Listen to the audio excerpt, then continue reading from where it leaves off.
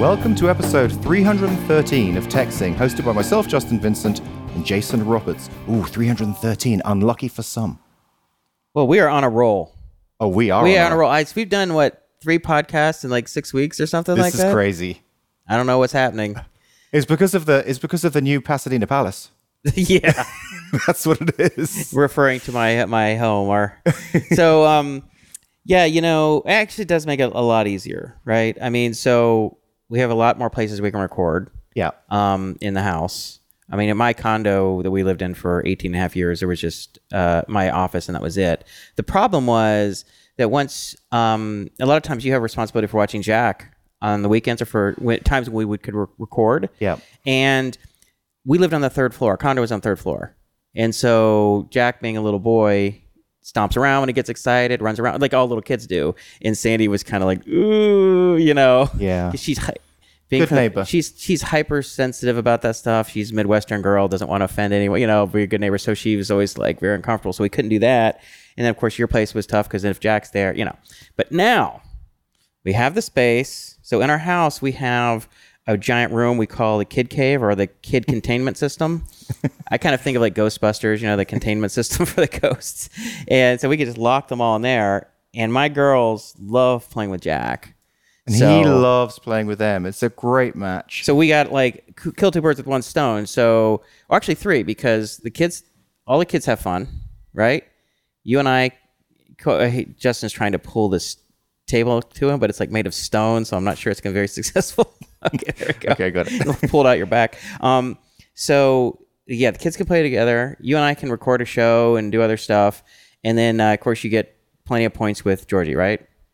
Yeah. If you're gone big chunks of the weekend with Jack, and she can do whatever she wants to do. Yeah, that's right. No, I mean, she always works on the weekend. The reason why I have to watch Jack is because if she's not working, she's with Jack. Yeah. She's working. Yeah. This is great. All right, perfect. Cool. Well, okay, so yeah, we want to start off with talking about the Nugget launch of the second group, or so basically this is the Mercury launch, which is what group? So we've had 2 batches before this. We'd had the Alpha Dogs. That was the first batch. Okay. 14 people. Then we had the second batch, which was the Beta Cats. Do you say beta or beta? Beta. Do you say beta or beta? Beta. Okay, the beta cats. Do you say patents or patents? Patents. Okay. Yeah, you do. Yeah. You don't say patents. You're English. Of course I you do. say patents. Don't English say patents? I say patent. Okay. Patent. All right. No, patent. Anyway. Oh, now you're confused because you're in America too long. You don't know what you even say. So this was the Mercury offer. So the Mercury offer. And so my idea, actually, that I want to show you. So this is the 3rd group. This is the 3rd group. Okay. But this time, I've made it so that a lot of people can sign up and we can split them into batches. And I've built that system. Yes. So basically, it could be 100 people who sign up, and then we've got a queue of 100 people, and then we can go through all of those people. We can kind of grade them 1 through 5 and put them into batches, kind of evenly split the batches. And the grades are just, just on the surface of it, just a surface look. Do we think, okay, this program's really a good fit for them based on the kind of people that we've seen have success in this program? Do they match that? And the other thing is how much they filled out their profile. So if they just really didn't fill out their profile, then that's just an automatic 5. So okay, a couple things. So you rank the participants. It's sort of similar. It's like college recruiting. You have your 2, 3, and 4-star recruits or something like that. So it's okay. I can't remember. I think they have 4 stars. So 4-star recruits or something would be they're nationally known top, the number 1 or 2 person in their position in the country, and then 3-star is, obviously exceptionally talented. 2-star, so it goes down, so it's fine. So obviously you can't get all 4-star recruits, right? Not one college is going to get them all, right? They're all, because they're all competing. So you kind of rank people based on how strong you think they're going to be, based on what prior experience, level of commitment, time that they're going to allocate to it. I mean, what? I really think it sort of depends on how close they are to, this is going to sound bad, but kind of how close they are to the full stack in the same way that I am. So full stack entrepreneur. Like, are they like me? Full stack entrepreneur. No, that's not. I don't mean. Okay, that could be a good title for the show. The full stack entrepreneur. Yeah, you know? because I don't really mean are they like me? But I know that people who have design skills, people who have coding skills, people who have marketing skills, people who have all these different skills, right? Yeah. But they can't quite settle on the right idea. I know that they're super strong and they're an amazing fit for this course, because if they've already got all those skills and what they're lacking is just to find the exactly perfect idea for them, this is the best course in the world for anyone like that. So what's interesting is that when you see like a college report or scouting report, or you see like a pro scouting report for college athletes, they rank them. Physicality, strength, speed, power, whatever, right? Yeah. Or like baseball players, I think like, how they hit, how do they field, so it's interesting. You have these different categories. It'd be fun. It would be cool as if you actually had like a formal breakdown over time. You say, okay, here are the 7 categories we look at, right? And we rank you in these categories to see like, how likely are you to be successful? Now, you're not always gonna be correct, right? So like, in the NFL, the National Football League, right? They recruit. Well, when they evaluate players at what's called the combine. So they invite all the best college football players to an event that's lasts a few days or something, and they have them do all these different speed, strength, agility, skill tests. What's their vertical jump? What's their broad jump? What's their 40-yard dash? How many times can they lift 225 pounds? They have them run routes. They have them run, blocking, all that kind of stuff, right? So, but then they do this evaluation, right? Now, what's interesting is some people come out of their combine all-stars, but they don't necessarily do that well, right? And some people don't look very good on the combine. Yeah. You know who was the people who looked crap on their combine? Was Tom Brady. See, that's really interesting. You make me think maybe there should be some kind of like assessment. And the other thing about that assessment thing, what's so great is it's a marketing tool. Yeah. Because people love to test themselves. Yeah. Where do I fit? Where, like what kind of, where Call do it I fit? the full stack entrepreneur assessment or the full stack entrepreneur evaluation or something like that. And so, and actually what happens is there's a whole industry around preparing these college athletes for the combine, right? If you know you're going to be testing your vertical jump and your 40-yard dash and your shuttle run, guess what you're going to be training for months, right? You want to maximize those, because if you can drop your 40-yard dash from a 4.42 down to a 4.31, that could be millions of dollars per year difference. Seriously, crazy. Like, especially if you're like a defensive back or a wide receiver, and it's all about speed. You went from being fast to lightning fast, and that's millions. So you're going to go and work with specialists on how to upgrade those skills, because everyone's going to be, you might think it's gaming it, but if everybody upgrades it, it's still kind of level playing field, right? And you just want to see everybody on their best day. How strong are you at your strongest? How fast are you fastest? How skilled are you at these various things? So you could do something similar. You could give an evaluation, right? Mm-hmm. Say, here's where you're weak and strong, and here are a bunch of things that you could do to improve those before this thing starts. Well, the course, that's a really good idea. When you have this, these sort of boot camp, these software boot camps, they even had, before you could just join as a complete novice. Now my understanding is a lot of times they'll tell you like you need to learn these things before it starts. You need it's going to be that much better for you. Yeah, it's like you need to go through no basic JavaScript, or you need to know basic whatever these things are. You come in so you hit the ground running, because if you don't know even the basics, you've done no programming. It's just you're not really ready to spin up as fast as everybody else is. Does that make sense? Yeah, totally. What you're talking about now, everything we're talking about now, reminds me of this emerging concept that's coming through in my brain, and I want to get a lesson about it, but I haven't got it there yet, and maybe talking it through with you could.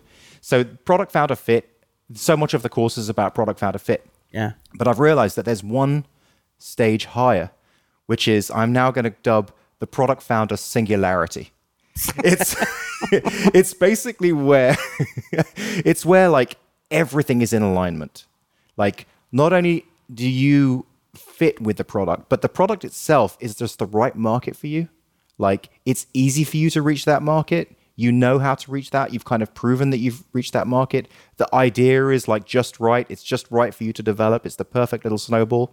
Like everything about this has come into alignment, and that's why it's just ready for you. So I imagine like almost like a temperature scale, right? And at the very bottom, it's like it's kind of cold. It's like a founder idea mismatch, Right. Or founder alignment misalignment. Yeah. Right. Founder entrepreneur misalignment, and then you could have founder alignment, possible match, strong match. It's about alignment. Yeah. You know, whatever. At the end, it's like you could have the very top. It's like this is a founder idea singularity. Like you have so much about your history, your skills, your passions, your strengths, and this particular idea give you an incredible advantage. Like you have this competitive advantage. It's like, well, of course you can do this because, and not only that, but of course this would be extremely difficult for other people to do. And you have product founder singularity, right? With Math Academy, and I do with Nugget. Now, I will say that you can kind of go out of phase and in phase between the singularity because, for example, you know this concept of like you've got a marketing piece that's working, and you're like, oh, I'm doing Facebook ads, that's working, and then that gets you to a plateau. Now you're at that plateau, you can't grow anymore, so you're out of phase. You're not in the singularity anymore. You've got to find your next step, your next marketing step. I would think that's slightly different in the sense that I wouldn't, because I think I don't think your fit goes in and out of phase, but I think your marketing, you have marketing or growth phases where the tactics can apply in each phase. I think I would think you'd kind of classify that as slightly different. Okay.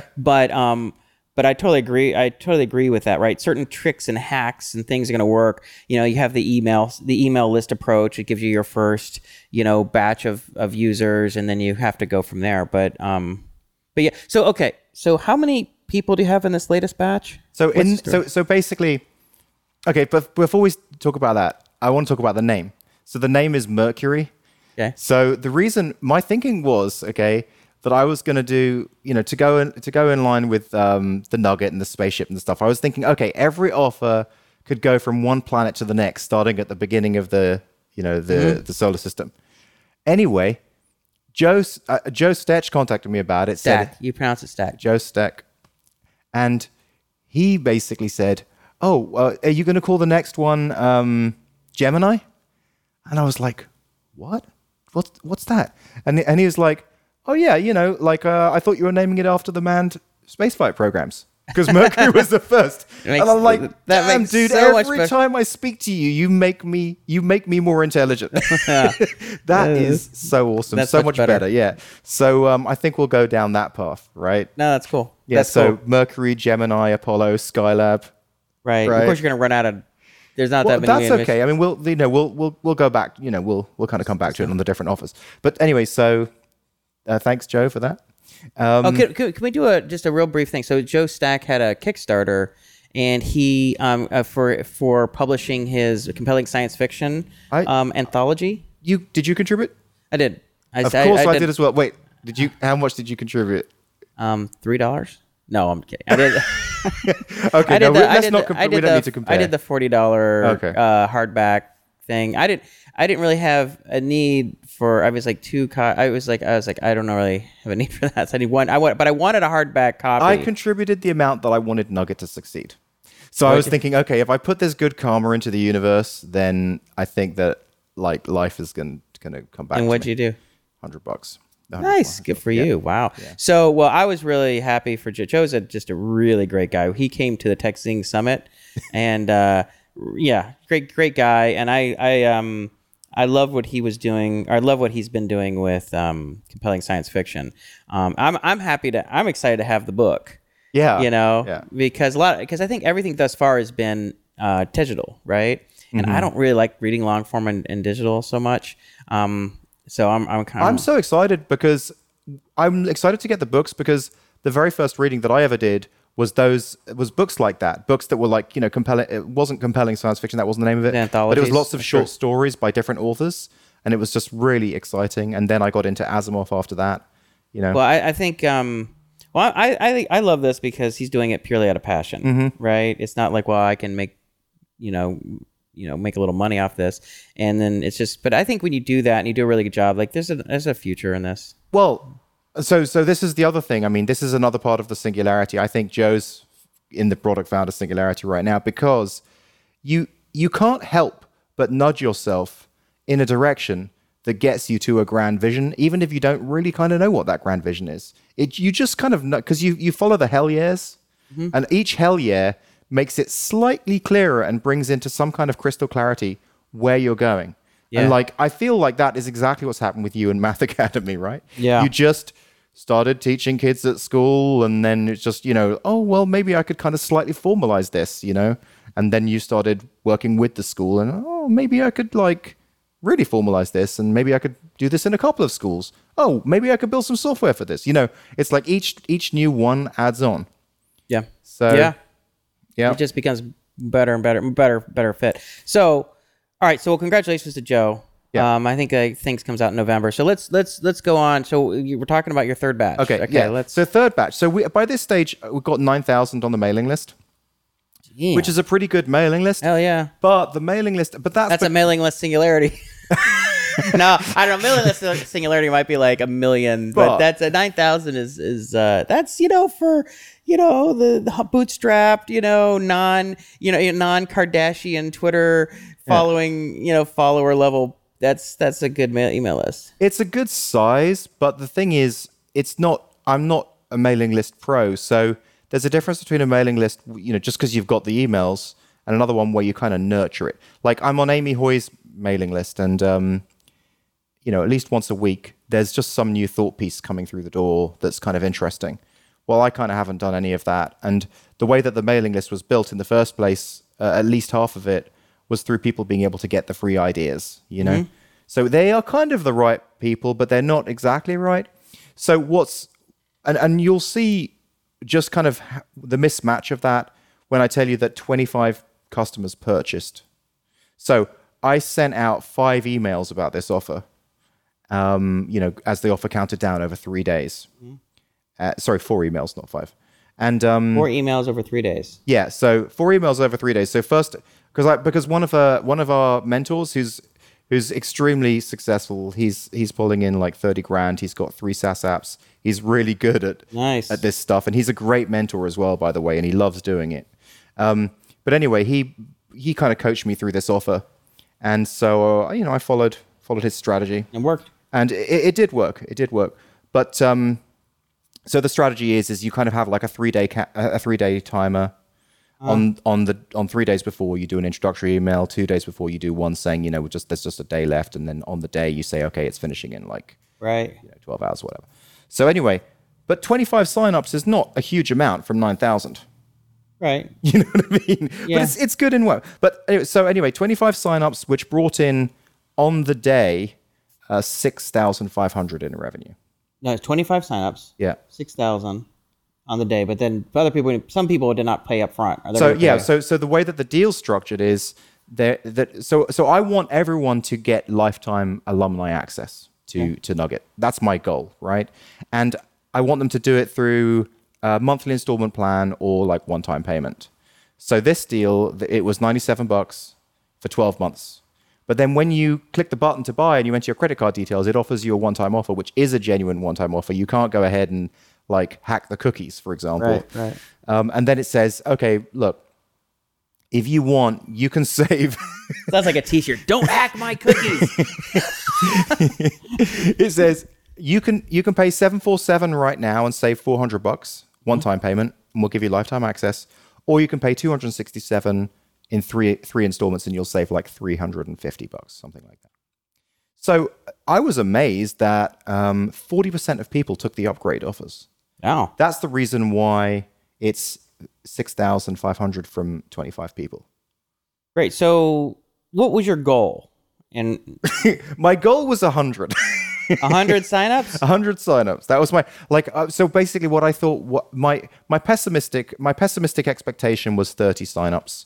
My optimistic expectation was 50 signups, and my goal was 100. But I didn't even get my pessimistic expectation. So maybe you're just getting a little ahead of yourself. Maybe, yeah. So how much do you have in the first 2 groups? There was 14 in the first batch, 10 in the second batch, and now there's 25. Yeah, dude, that's great. So I think you have to have a more realistic growth pattern. You know, I mean, it's like just because you want 1,000 signups doesn't mean you're getting 1,000 signups. Like, well, okay, 1,000's my pessimist. You know, I mean, that's just you kind of have to look at where you've been and look at some percentage increase over that. I think I mean, you know, first of all, this is be more realistic. this is more revenue and more people than the first two batches in this one Combined? Pardon? Combined or individual? Yeah, combined. Like so the first two batches combined didn't make as much money and didn't have as many people as this one. Yeah, and yeah. So it's not that you didn't do well; it's that your expectations were a little out of whack. Yeah, basically. Okay, so like, just you'll get there. Just calm. Just give yourself a few more months. You know what I mean? So the batches, there's 3 batches. We've split them up into 1 of 9 and 2 of 8. Okay. And their names are the Mercury Sharks, Mercury Hawks, and Mercury Seals. So I think you need to do some feedback and find out how people feel about the names. You might want to, okay, you know, it might be interesting. I should probably check with you first, right? I would ask them. Well, I don't know. It doesn't really matter. I mean, the thing is, look, the pattern is animals, right? Mm-hmm. It's animals, and the first half is the thing. Mm-hmm. So it's, you know, alpha dogs, beta cats, Mercury Sharks. Doesn't really. It's good enough, right? What doesn't matter is really. I don't think anyone cares unless people actively are annoyed by them. Then it probably doesn't matter. Listen, next one's going to be Gemini. Yeah, no, that's cool. I like that. Yeah. The animal thing I'm sort of met on, but I like the Gemini and the Mercury stuff. It could change it to something like astronauts, you know, so like Gemini astronauts, or you know what I mean, Gemini pilots. You could name it the actual name of the pilots. Well, that's not a bad idea, yeah. Yeah, the astronauts. You could give it their name, like the last name, or I don't know, whatever. Yeah, I'm not opposed to like changing it. Like we don't have to be set in stone about how that's working. No, set in stone for life. It's like, all right, so that's cool. Congrats on that. Yeah, so there's so many things that I'm thinking about for. Yeah, congrats on more than doubling your past revenue, but falling short on your most pessimistic expectations. Okay, I'm almost done. One more piece I want to talk to you about. Okay. And I'm going to wind back a little bit to talk about this. When I had the band with Moneypenny, the band was Moneypenny. It wasn't Moneypenny. a person named Moneypenny. So we got this album, and I kind of had this idea to buy an email list. This was like in '99. I bought an email list, had like 1,000 different A&R, you know, representatives from different record companies. I had the email list. I can't remember how much it was. It was probably pretty expensive.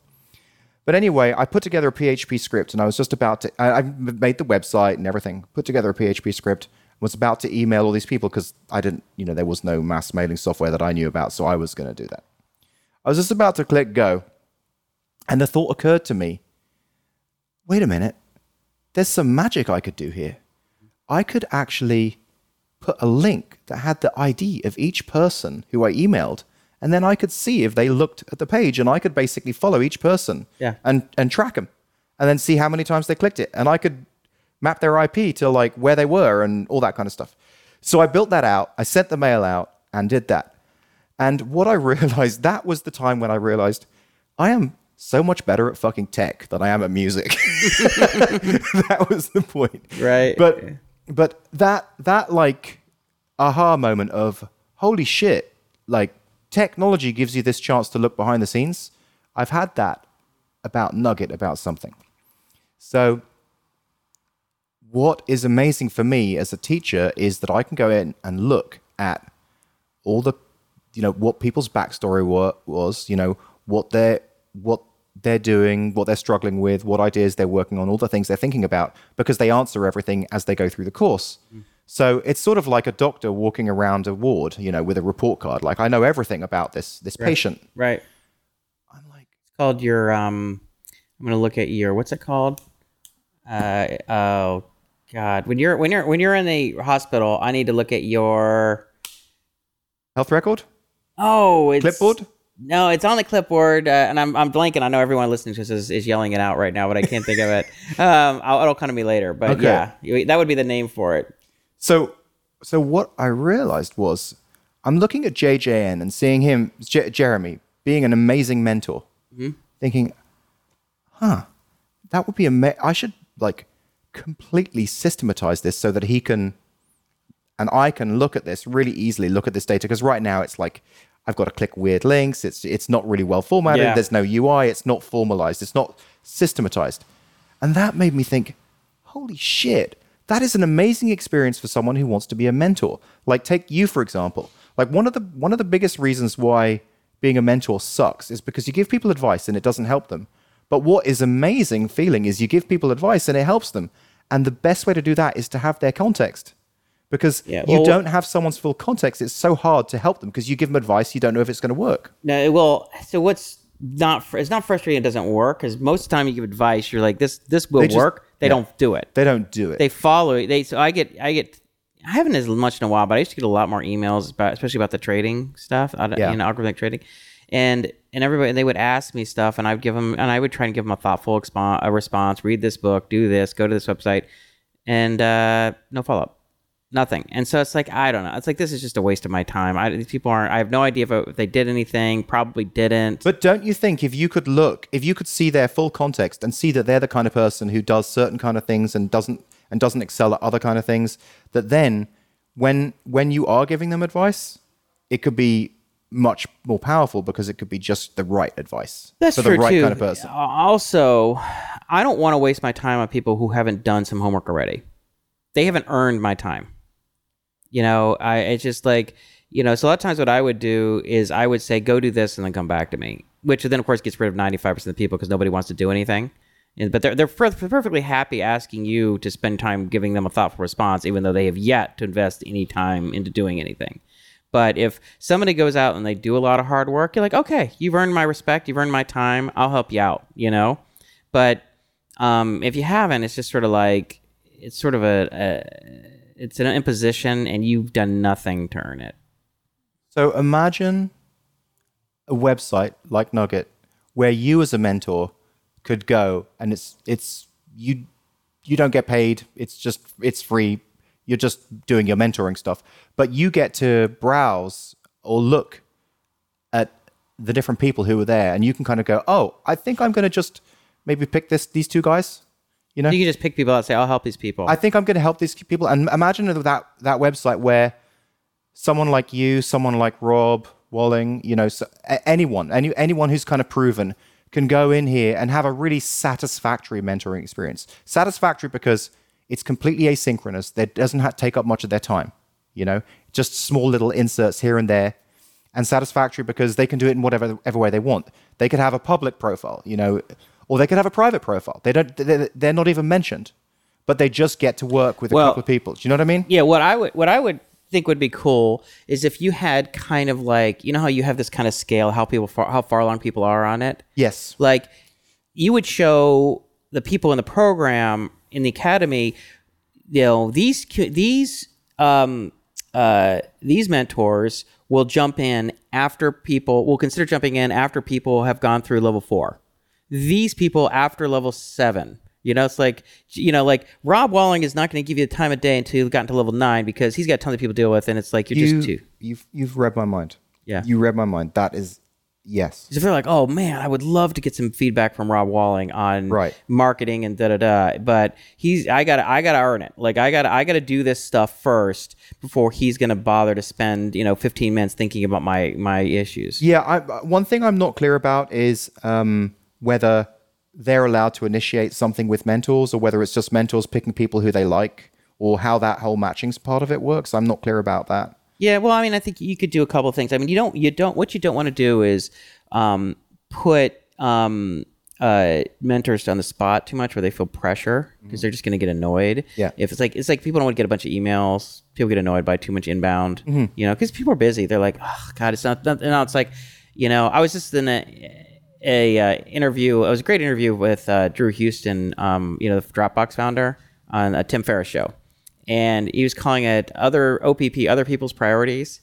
So it's like, if you spend all your time in email, worrying about other people's priorities, you never get anything done, right? And I find myself in this on a whole sort of like productivity issue is fine if you're just in a reactive mode where you're just responding to other people's priorities, to clear out your inbox, you don't get anything done. and it's really frustrating. So a lot of times you're just like, I'm just not going to worry about their stuff. Anyway, and so the more successful people become, the more other people are constantly reaching out and want some of their time. And then those people become non-functional, non-productive because that's all they're doing, right?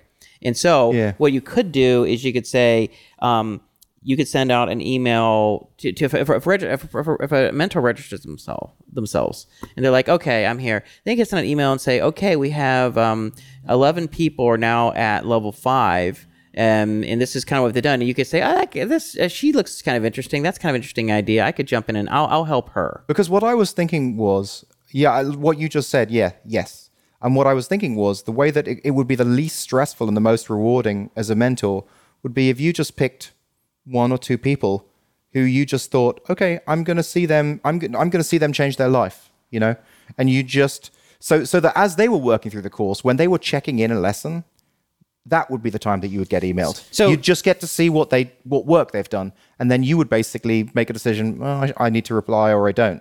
But you're just kind of keeping little tabs on those people, and then you're like, oh, I'm going to step in here. I've got a good idea.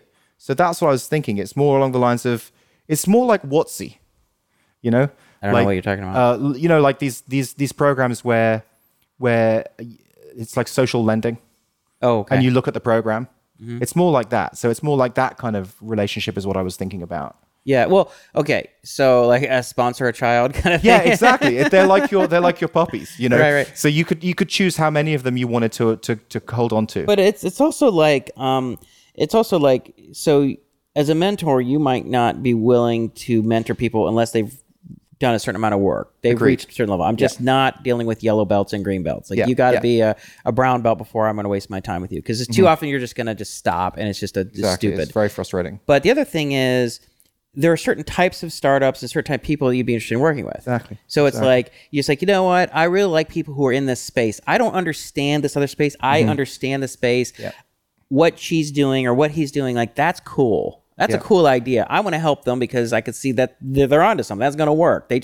But if they don't do the right things, it's going to screw up. So I'm going to help that person, right? Yeah. Or they might be interested in a category. It's like, look, I like to help minority founders. I like to help single mom founders. I like to help whatever. They just have a soft spot for certain categories of users. Say, look, these kind of people tend to fail. Hey, this is an older person who's trying to do an entrepreneur. Like, I know what that's like. Yeah. My mom did a startup and I helped her, so I know how to help this person. Something, right?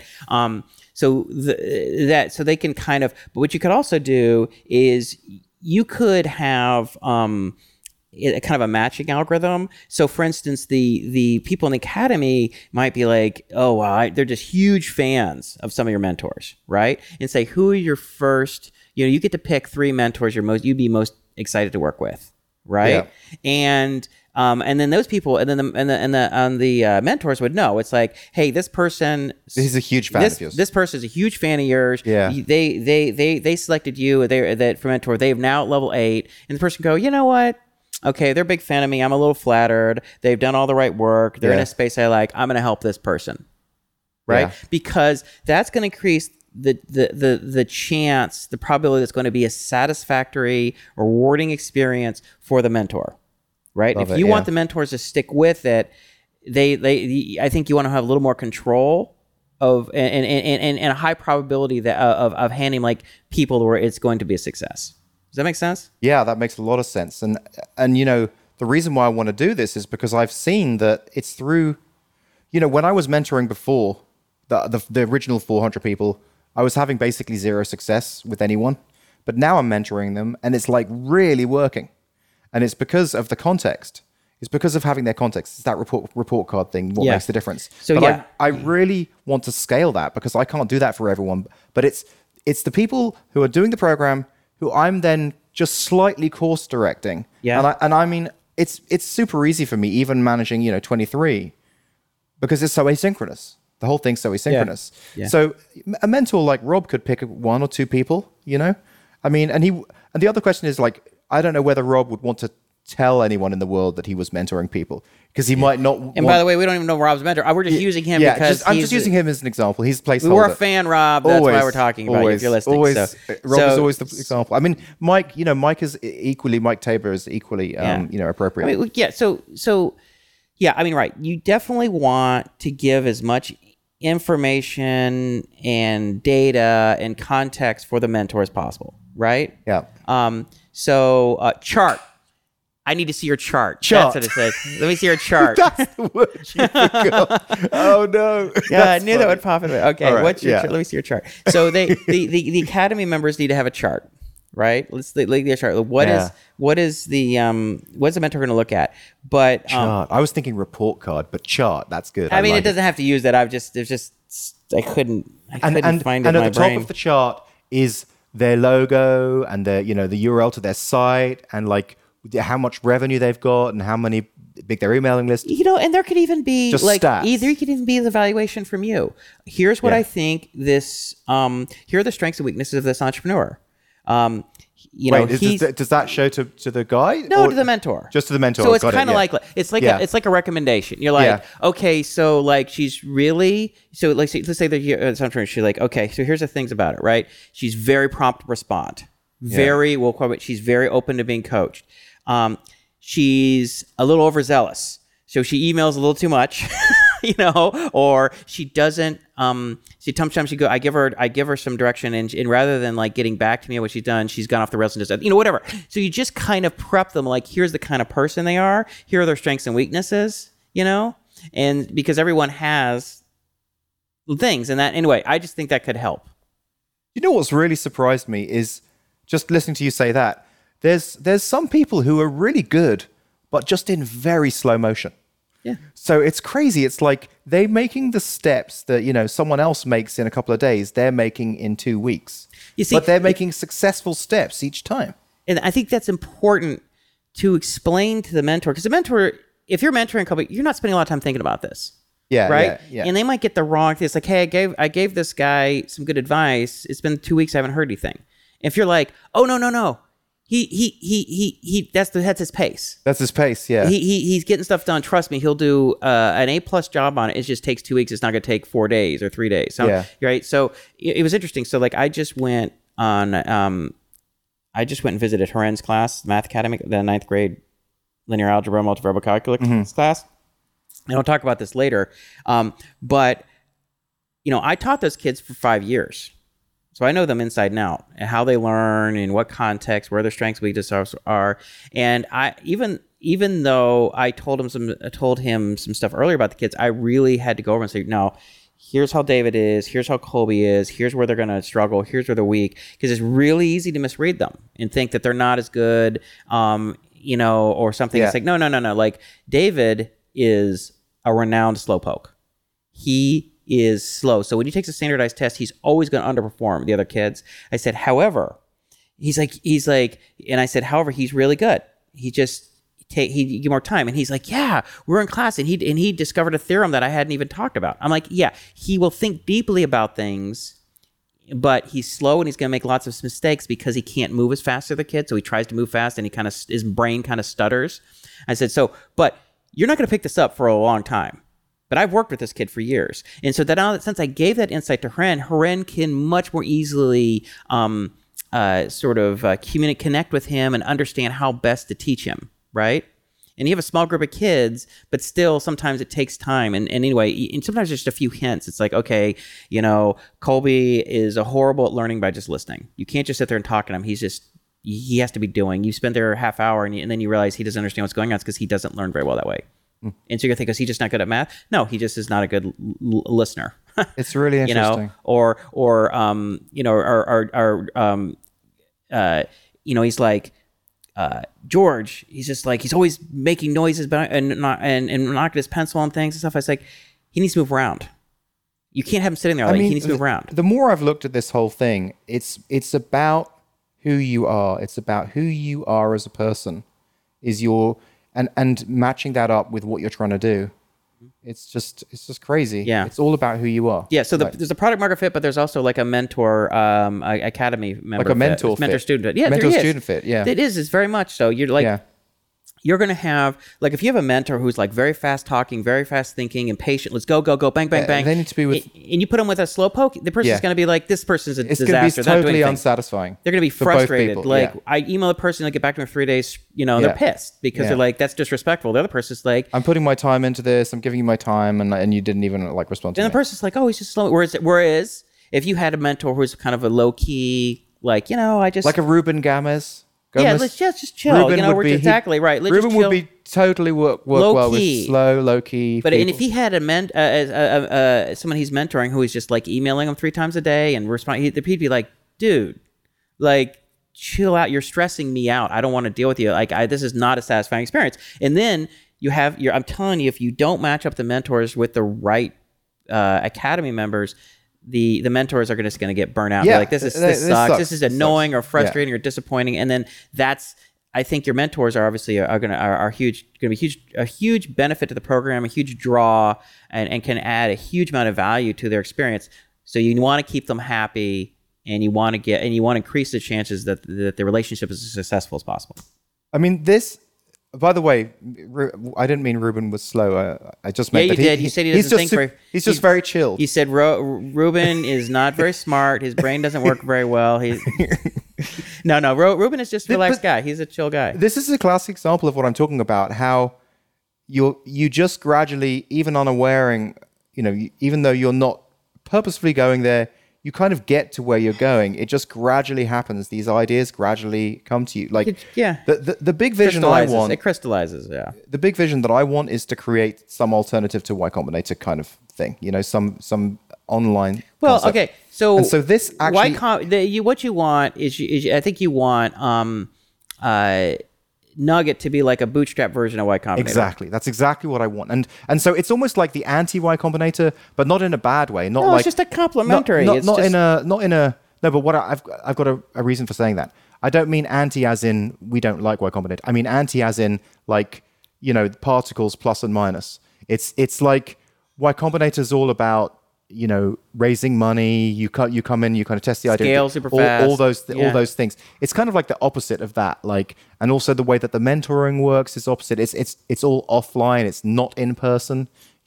So and it's like Y Combinator's on site. It's 3 months. Yeah, Nuggets off site, and it's like years. Yeah, well, I say different courses for different horses. Like you have different types of horses. You probably have a lot of people who have families or in situations where they're not gonna quit their job and they can't go move to Silicon Valley and they can't dedicate all their time to this, that they have other responsibilities and other things going on.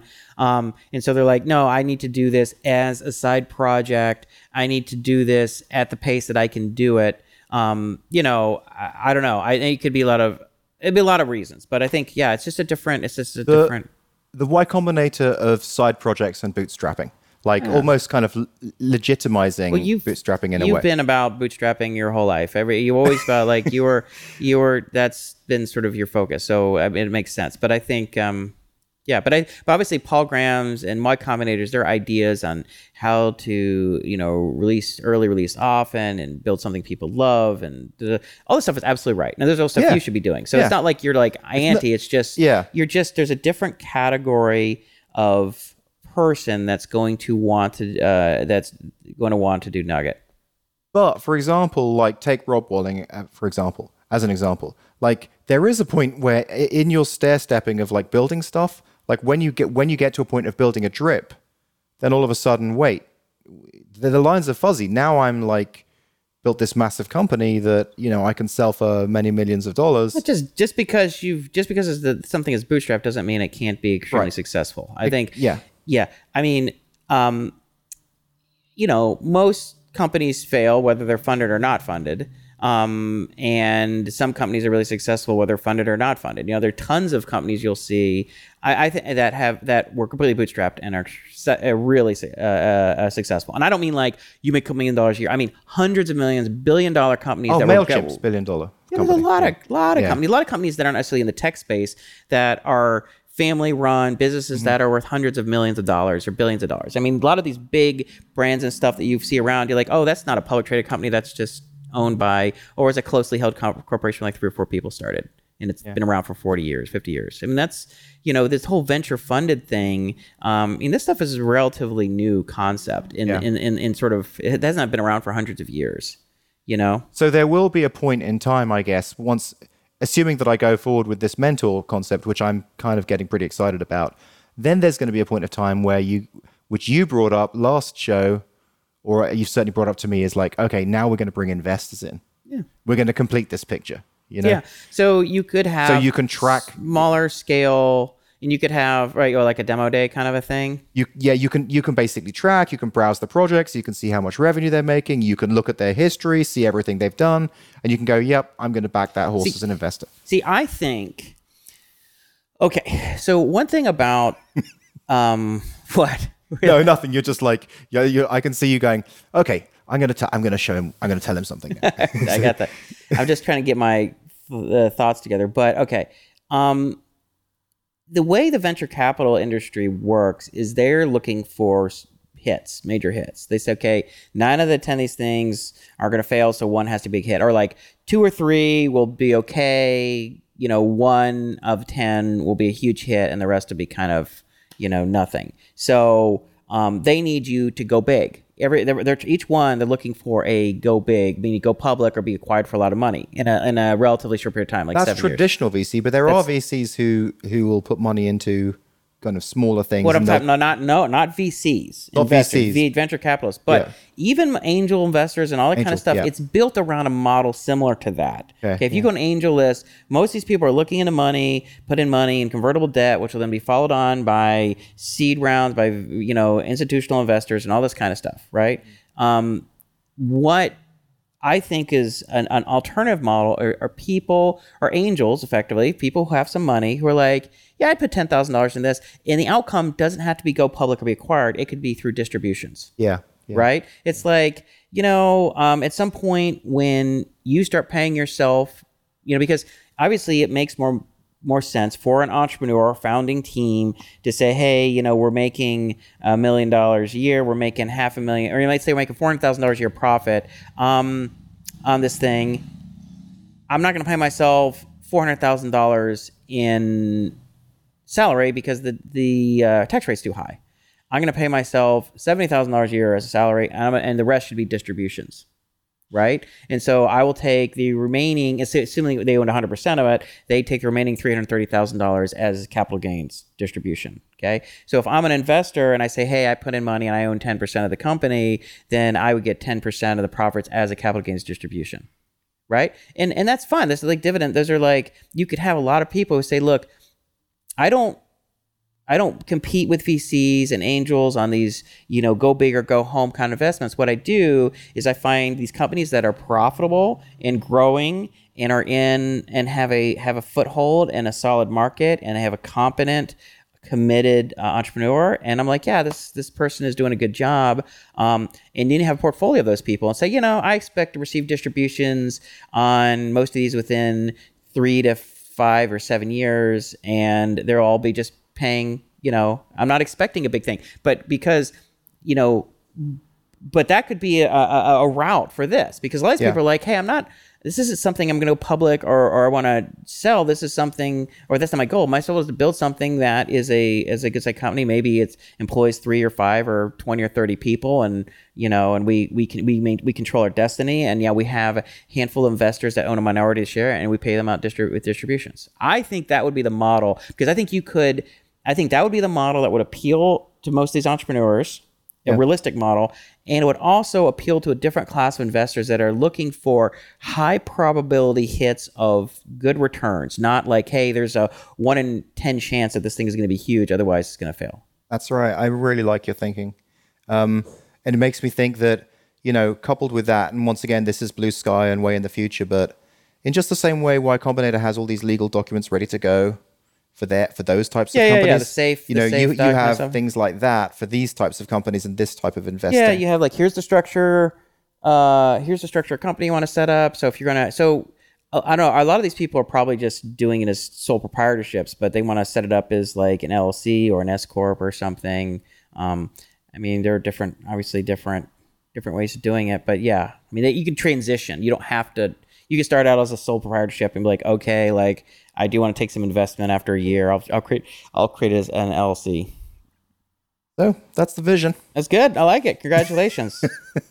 Well, we'll see, like I've obviously got to keep on, bringing people in and doing other stuff. And I don't know when's the next batch? I don't know or when's the next sort of, this is like, it's a really tough question. I don't know what to do next. Like, should I go ahead and start trying to keep growing it and, focus on marketing and bring more people in? Should I go ahead and build out systematized mentoring and bring mentors in? Yes, both. I think there was a tech book. I think it was a book came out from TechStars. It was called. I think it was it Brad Feld or something. It was called "Do More Faster." Well, if I have more people, but another thing that I want to do is like build a system where every day it emails you and it says like, what did you get done today? Remember that bullets thing that we did? And so basically they reply back, and that goes to their momentum tracker, and it goes to their batch's private Slack. And so they kind of, once again, just keeping them more in check with each other, and basically integrate Slack with the site more. So you can do /momentum and then just type out what you did. So you can just enter that in Slack as well. Mm-hmm. There's a lot of different things. A lot of stuff. I don't know. I can't. I mean, you got to keep growing. Yeah. You don't want to sit still. Yeah. So you don't want to go and hide in a corner. So you have to have a marketing track. Happens. I think you kind of have to do. I think you're gonna have to parallel process. You're gonna have to do both at the same time. Something I would love to do, and I don't know how to do this, would be to have a batch of female entrepreneurs. Oh yeah. Oh, like specialists. Yeah. Sure. Yeah. So and that would go along the lines of the Mercury Venus. That batch could be called Venus. Okay. Yeah. Well, I think you could definitely say people. What you want to do is you want to see do they want to do in a female only batch? Is there interest in a female only batch? Yeah. And there might not be. That's a good call. Yeah. Yeah. Because some women might be like, some women might really feel like a lot of it. Some might not be so interested. So you just want to kind of don't assume that's what people want. That's worth an email to the 9,000, right? Yeah, say, hey, I'm guys, putting together. Yeah. I'm going to see if there's any interest in this. Yeah. I'd be happy to organize if we have enough takers or something like that. Okay. But you definitely could segment it by, hey, this is going to be, I don't know what it would be. I don't know what the right euphemism is. Like people who are older, who want to. People in the 50 and plus crowd, the oldies, the golden oldies batch. Yeah, I don't know, something. The female batch, the golden years startup, the phase. Teenagers batch. Yeah, I don't know, but yeah, you just you could definitely get you could segment it different ways, but rather than assuming that, I think I wouldn't assume. What's the interest? Do people have an interest in segmenting by age or gender, or even like, hey, this is going to be a cutting edge tech one where it's got to be cutting edge technology. Yeah, or this is that's a great idea. So you can only get in here if you're like deep into crypto or some this kind is of this is a crypto startup, because they could talk to other people who are in the crypto space. They're like, you're going to have a lot more in common. But you could do something like out of the lab, which is people who are trying to take something that's cutting edge science, people who are working in lab and want to do a lab, something more like that. I don't know, just all kind of different things. But, I think I always a little concerned when people are segmenting, we always talk about like how we don't want people to have biases and you should look deeper than skin deep and stuff. But then we want to segment everything by everybody's. It's a minority conference, or it's a women's conference, or this. It's like, really, it's about interest. Do we have a shared interest? Is everybody interested in crypto? I don't care what color your skin is or what gender. It's like, are you interested in what I'm interested in? And I think it might be more fun for them in the batch if they're with people who have the same interests, same general field. What I like about that idea of yours is that I can keep on sending an email out to the 9,000 and say, hey, we're thinking of putting together a batch for people into crypto. If we can get 10, we'll launch it. Exactly. You can come up with different things. That's really good, because that really scales that mailing list. Well, the other thing too is you could email people and say, what is a category of thing that you were interested in doing, and what are the entrepreneurs you'd like to work with? So there might be something, obviously there are 9,000 people, there are going to be a lot of ideas that you're not going to think of. And you might like all of a sudden 2 or 3 or 4 people all name the same thing. And you're like, or something similar, you're like, that's one. And then you go email about, it's okay, here's we have some interest in these 3 ideas. Who's interested in one of the, or whatever. Really interesting. Let the crowd help you find, let the data drive it a little bit, but you can throw out a couple that you think are obvious, like this is obvious. It's like, or is it a gaming, mobile? Is it like a social kind of thing? Is it a crypto kind of thing? Is it is it a charity base? Is it a kind of thing? Is it like a financial, is it finance? Are you interested in the finance side? I mean, funny thing is like, as they go through the course, they may get to that point and they get to the product founder fit lessons and they're like, I really think I should be starting this kind of thing, which isn't related to crypto, but still, it'll probably just be a really good experience. Yeah, it doesn't mean they can't adjust their idea, but if they're like really excited about a certain category of thing, they'll probably pick something in that general area. Yeah, that's great. Well, and then what you do is your whole vetting thing anyway, you could just really you say you're interested in crypto, but explain why you're interested. What is your background? What do you know about it? Yeah. If they just, I read a couple articles that are interesting, you're like, you're low ranking for this group because you really haven't done anything. If someone says, I actually helped launch an ICO and I built this thing, and you're like, oh shit, okay, so like you actually do know a lot about this. And also, knowing a lot about the space will be able to help other Academy members in your batch. Then what I could do is I could call the next one Gemini, the next offer Gemini, but Gemini/crypto, Gemini/ female founder or something. Yeah. By interest. Yeah. Yeah. That's that. What I really like about that is that it's quick. Like I could do that quickly, and maybe within the next 2 weeks to a month, get 4 or 5 batches that way. Yeah, because which is a big deal. Like I definitely look at some startup ideas and I just go, ugh, like just so interesting to me, I can't even think about it. Yeah. And I'm sure other people are the same way. They're like, okay, like these are nice people, but like 5 of the 7 things I just think are dumb. I can't even think about them. They could have that reaction, in which case they're not going to be as collaborative and supportive as they are because they're just not interested in it, right? Well, like if someone comes to me the about guy doing quilting. Yeah, I mean, like I couldn't care less about it. But he is so good. What he's doing is so good. It's fine. I mean, the reality is, of all the interest out there, I'm only interested in a minority of things that are out there. Don't care about antiquing. Don't care about gardening. Don't care about, you can just list a huge list of things. The things that I like compared to things that I don't like is minute. And that's the same for most people, right? So It's not a knock against this thing. It's just I'm not interested in it, But, and that's why it's important to match people with similar interests, And so if he's with people who are, I don't know, maybe you put that like in a crafting or creatives, this is all about a crafting and creatives batch or something, then they're all going to kind of like get jazzed by what one another doing and it's help inspire one another. Makes you wonder, should you have like post-batch reassignment? Sure. Yeah, you can always put, but well, that happens like, when people go get a PhD in a subject and they have an advisor and they switch PhD advisors and they realize that they're with the wrong advisor and it's like not quite the right field. They want to move to something a little different. Like, it's a little theoretical. I want to move more in the experimental space, or I'm kind of been doing physics, but I'm really more into sort of like a more computer science take on this stuff. So you realize if you have the wrong mentor, which is kind of like having the wrong batch, it's better rather than just forcing it through is find something that's a better match for you.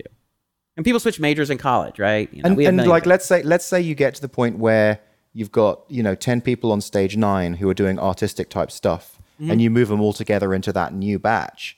Like, they are seriously going to be able to help each other out. Yeah, well, because with marketing and all the different things that they're doing. Yeah, they're gonna be excited to talk about each other. Yeah. Oh wow, you're doing this. Oh cool, this is what I did. Oh yeah. So they're just gonna get, as long as they're not doing the exact same idea, which is going to be rare. People are going to be doing the same idea. They're going to just have fun, and they're probably the chance that they're going to become friends, not just people who are helping, someone on a forum, but actually friends, is much higher, I think.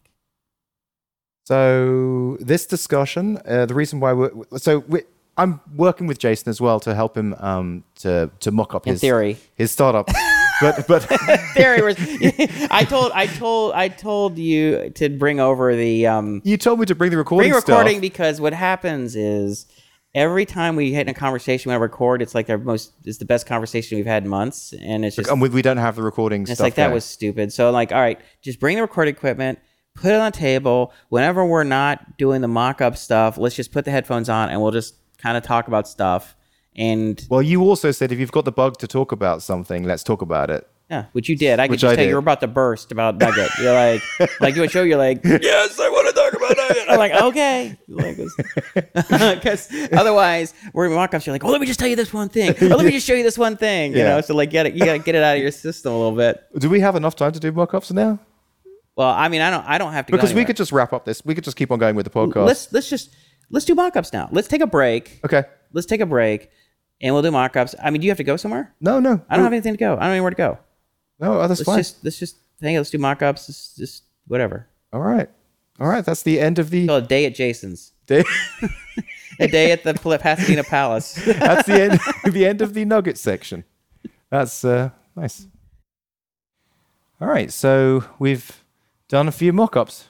Done a little bit of mock-upping. Well, that was extremely helpful. So I really appreciate you spending this time with me. Really. Thanks. Awesome. You got skills, man. Oh, man. Yeah. Thanks. So I'm trying to think, like, how do I classify your skills? Part of it is you gotta, I mean, obviously you got a design sense, you have a UX sense, you have like just a general product. Like, what are we trying to do? How are we communicating to the potential customer? Who is the customer? All that kind of stuff. But you also have a get shit done approach. So it's really a powerful combination, because it's like Thanks. There are people out there who are going to be better designers. There are people out there who are better at marketing. There are people out there who are UX. And if someone is all they do is UX, right? They consult with major companies and they have all these tools and methodologies and stuff. And you might say, well, yeah, those are like true UX experts. But it's the combination of pulling it all together and then just doing it all in like a few hours, right? Something could take weeks or months of meetings and mock-ups and breakdowns and mappings and discussions about what brand and what's the message to customers. Yeah. We kind of have this, and this all happens really goes bing, bing, bing, bing, bing, bing. And it's like, okay, that was a 7-minute conversation or a 20-minute conversation. It's like there's a benefit to being a master, jack of all trades and master of none. But you just have to really stick at it until you become actually, I guess, good enough, at least good enough. Good at a lot of those trades. Yeah, sufficiently competent at those things, right? If you really have no design sense and you really don't understand how to message, how to word things, I mean, then it all just kind of falls down. I don't know if you remember, but this is kind of why I was so excited about working on Plugio in the first place. It was one of the things that I kept on saying, I want to be like that guy who works every aspect of the company, every part of the company, and then he becomes CEO. You know what I mean? Mm-hmm. It's only by work. That's what's so beautiful about building your own SaaS app. You get to see all these different things and you wear all these hats. So one of the reasons that I think I think our podcast works is because something about how we communicate, it always causes me it's like, I agree with you, but then there's always like, I don't know, that's not true. And so but it causes all of this back and forth, which helps reveal the truth for me. Like, okay, because you'll, and like you said this whole couple times, like you said something, I'm like, nah, and then we go on a route, and then I'm like, nah, you know what, you're right, That has happened a few times in the mock-ups where you say, okay, I want to do this, and I'm like, okay, let's do this, and then you're like, no, and then we go through and you say, let's do it this way, and I'm like, okay, so we do it that way, and then we're like, okay, let's just do it the other way. Well, yeah, because you have to explore the space, and then you realize that the trade-offs are not positive. That ultimately the initial reasons why I wanted this other way are not strong enough to overcome the downsides, and you don't really quite realize the downsides until you get into it, And I'm always willing to change my mind. I change my mind all the time. It's like, oh, I was wrong about this. I was wrong about that. I'm constantly editing and iterating, and so anyway, I just feel like, so if I was trying to do this on my own, Well, here's the problem. When I'm trying to do this on my own, I'm working on it, and then I get unsure, and then I start procrastinating, and then I start doing something else because I can't decide what I want to do. I can't decide on the trade-offs, right? Yeah. But because we're doing this back and forth, it sort of forces out a decision that I'm happy enough with. Yeah. All right, that's good. That's good. I don't go off and start reading Hacker News or returning emails or doing something else because I kind of stuck in this phase of in the space of indecision. So just for the listeners, like the kind of stuff that we're talking about are like we're doing the homepage and then we're saying, okay, can they get a free account and test it out, or do they need to pay? Or is it a combination of both, or do they need to like get a 14-day free trial? So those are big questions that like need to be solved. Well, what's the name of the button? Do we do a pop-up here, or no? Do we get another page? Or what difference? I mean, if you think about it, there were about 50 decisions that were made, major decisions with lots of small decisions, but they were made rapidly. Like in an hour, we've been doing it. Right? Well, and some of them were like, okay, let's just do that, and a lot of them were like, we made a decision and then we changed it in 10, 20 seconds later. Some we came back 5 minutes later as we made change other decisions, but there were a lot of decisions that were made very quickly. Big decisions that like are like major business decisions. Yeah. And that's the reason why you're saying like normally like with a board of people, it's like it does. It takes a ton of people. But see, here's the thing though. It's like, if I'm just trying to figure out how this works, but it's like, because I have respect for your insight on these things, if I think something might be true and you're like, yeah, it's definitely true, then I can live with it. Mm-hmm. Right?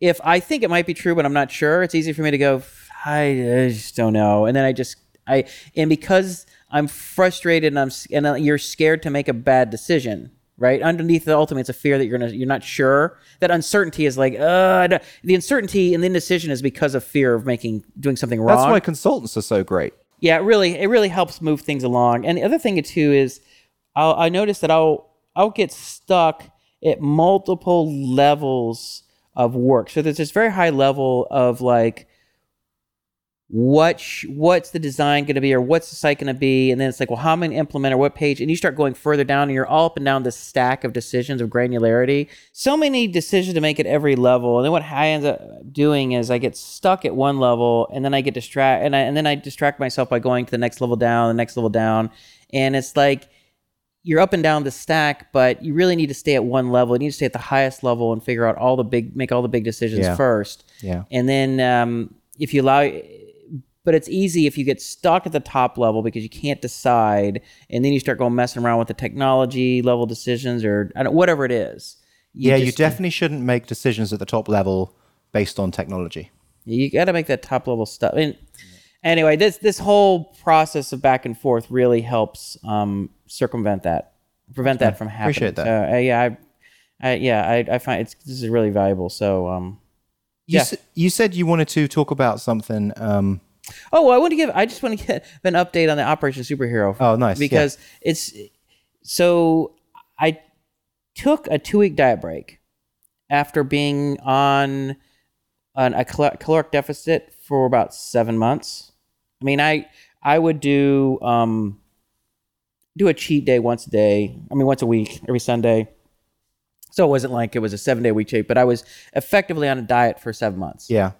And I was really kind of stalling out for like 3 or 4 weeks, which was getting frustrating because I had triple checked my caloric intake and the amount of calories I was burning, and it wasn't making sense because I was at least at a 500 calorie deficit per day, which should add up to about losing a pound of fat per week. Yeah, because a pound relates roughly to 3,500 calories.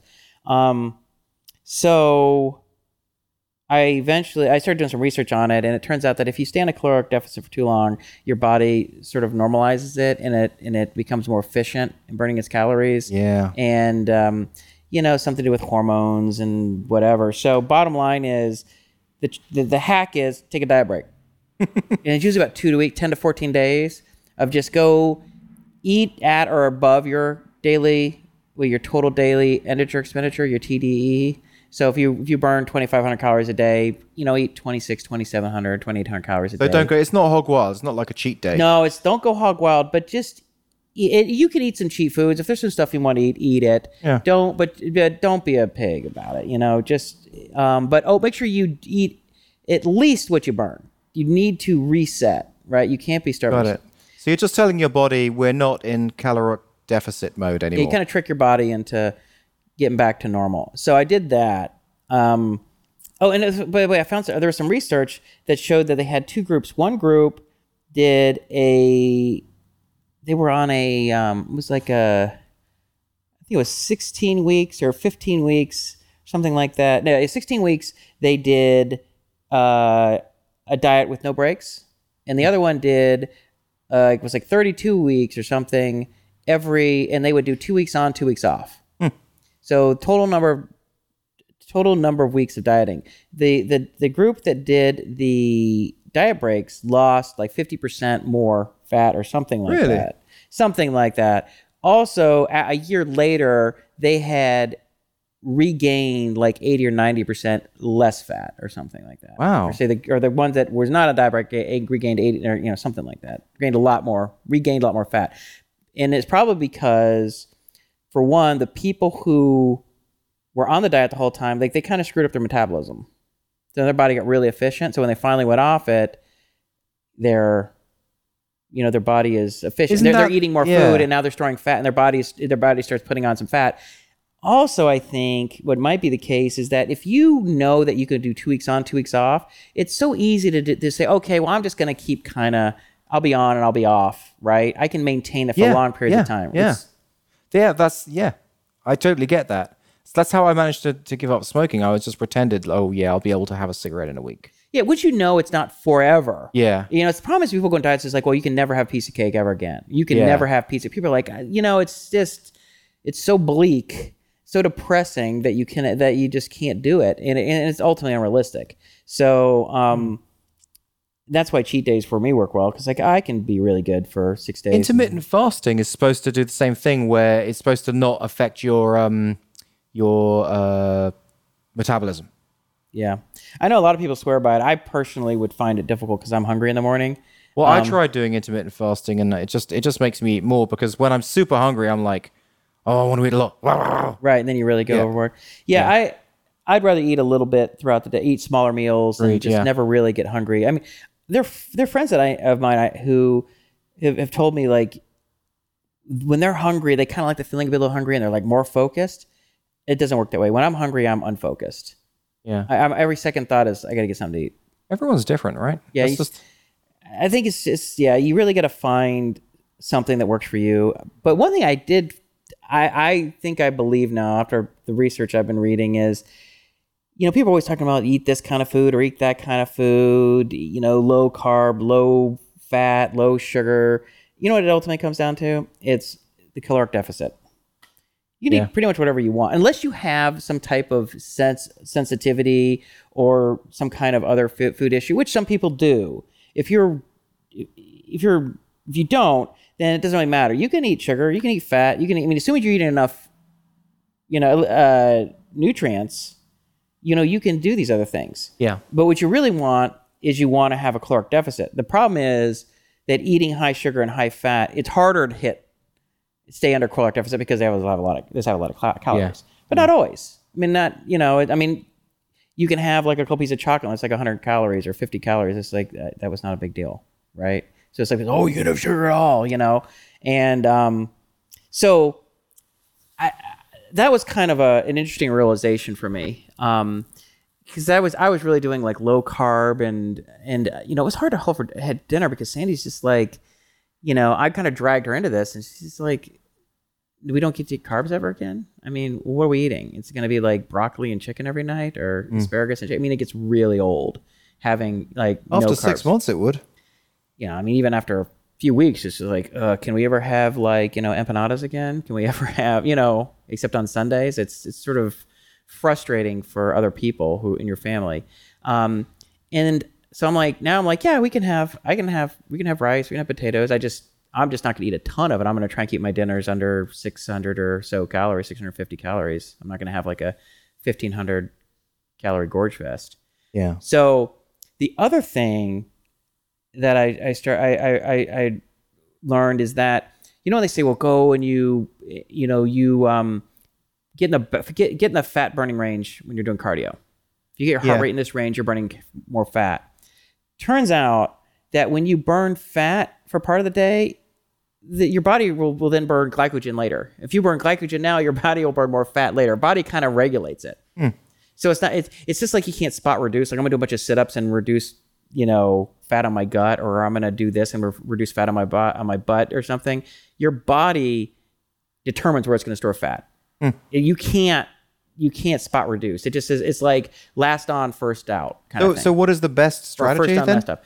So what I'm saying is this idea that I'm going to do certain types of exercise will be better for fat burning is kind of in at the end of the 24-hour period, it doesn't really make much difference. It's marginal. Okay. And the second was like, well, this kind of like epoch effect, which is, like if you do this really high intensity thing that like, you'll burn more calories later because your heart, you're getting a state where your body would continue to burn more. And it's actually kind of marginal, a little bit, but the problem is really, really hard. Right. So in other words, you might as well just relax on one of those bikes where you can sit backwards with a paper and a cigar and just take it real chill. Even better. You're going to love this. Tell me. So here's the truth. Here's what I believe based on the research I've seen. It doesn't matter how you burn calories. And it doesn't even matter if you burn like it. You just have to be a caloric deficit. You can do it through dieting. You can do it through exercise. It's usually easier to do a combination of both. Okay. Yeah. So after having my Fitbit, I started noticing that I would burn a lot of calories just walking. Yeah. Which I said to you, I remember saying that to you years ago, and you were like, "No, I don't believe that." Yeah. I changed my mind. When I see new evidence, I'm willing to consider it and change my mind. So I mean. Here's the deal. If your goal is to lose fat, I'm not talking about training for the Olympics. If your goal is to increase your cardiovascular capacity or something like that, like that's a different kind of training. If your goal is like, I want to burn 20 pounds of fat, you can do it any way you want as long as you have a sustained caloric deficit. Okay. So I started noticing that with the Fitbit, I love having a Fitbit. It's so awesome now, just being able to track that stuff. And so I was like, and I was really getting sick of doing so much damn cardio. I mean, I was just like, I would work out 6 days a week. I would lift 3 days a week. And on lifting days, I would do 40 minutes of cardio afterwards. 40 minutes is a long time. And on the days off, I would do 60 minutes. So an hour of cardio, which sucks. I mean, it's really boring. And I even gotten pretty used to it, and I'd kind of developed a certain amount of resilience. I'd be little hacks. I would do 20 minutes at a time, and it always helps you have someone to talk to, and you can kind of grind through it. But then a lot of times on Saturdays, I'm just like, God, I don't feel like going to the gym for an hour, and it just sounds like hell. So I was like, I wonder if I can just walk. And what I found is that I was walking, and I would walk like. But if let's say like 17, 18,000 steps to 20,000 steps, which sounds like a lot, but when you break it up to a few times during the day, like, oh, I'm going to walk to lunch, or I'm going to walk to the gym, or when I do a phone call, so my new hack is whenever I have a phone call, go for a walk. Put on your headphones, go for a walk. Because you're going to pace it around the damn house anyway half the time. Yeah. So just put it on and just put your headphones on, and I got a 30 minutes conference call or 20 minute, just... Guess what? That 30 minutes is going to be worth like 200 calories, right there. And guess what? You're talking to a friend or something. You don't even notice you're walking. You're just walking through the sidewalks, la la la. Whoa, that was free 200 calories. I've been burning this past week an average of 3,700 calories a day, and a lot of that was through walking. All of it through walking. I'm not doing any more cardio. I lift 3 days a week for an hour. But that's it. You know what else I've heard? Not that I've heard. We had Doug McGuff on our show, who was basically saying that like cardio basically puts wear and tear on your body. Yeah, so that is true. Depends on the cardio you're doing. Like cycling, not so much. Running does, right? Jogging does. I mean, over time, you run a lot, you can wear and tear on your knees. I mean, anything you do that has any sort of any level of impact. Yeah, you're going to wear and tear to a certain degree, but I mean, people who do a lot of running, I think over time develop issues quite often. Not always, but anyway, walking is like not going to cause any problems, right? So anyway, that's my experience. So I've been doing it for a week where I just said, all right, no more cardio. I'm going to do a 1 month experiment. All I'm going to do is make sure I burn minimum of 3,500 calories per day. I'm going to try and eat about 2,600, which actually 2,600 calories is a lot of calories, right? I mean, most people are like, when they're thinking of diet, they're going on 1,500 calories. You're going on like your 800 calorie, diet. I mean, a lot of people would say like, I mean, it depends on, obviously it's going to usually be a lot lower. If you're not a large person, it's going to be lower. But, if I don't do anything, if I'm just kind of like, let's say it's a Sunday and I say I'm not going to exercise at all, and I lie around most of the time just reading or watching TV, I'll burn like 2,300 calories.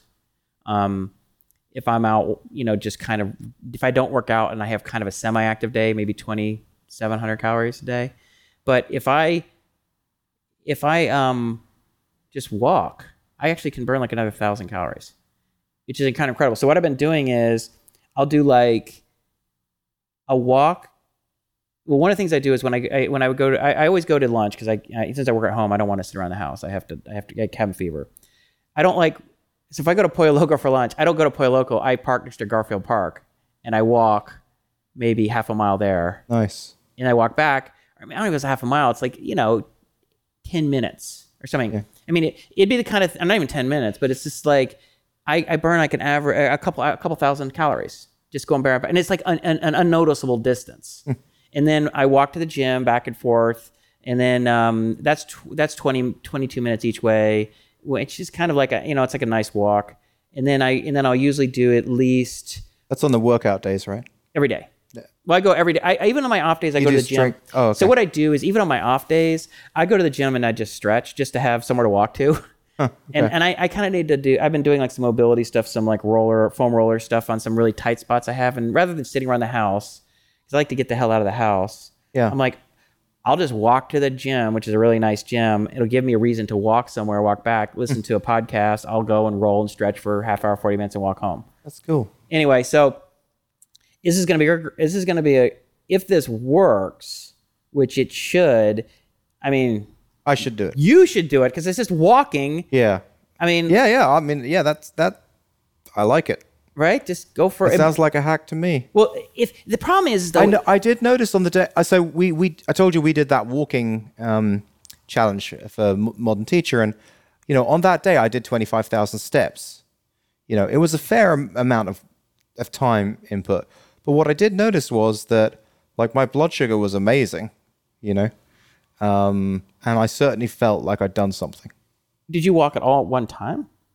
Or was this throughout the day? Throughout the day, yeah. Yeah, so if you break it up, and especially, so I think hack number one is you break it up. Like if I had to walk like for an hour and a half, I'd be like, damn, I mean, that'd be brutal. Or even for an hour or 45 minutes would be a brutal walk, unless you have a phone call to make, or if you're listening to like an audiobook or a podcast. Yeah.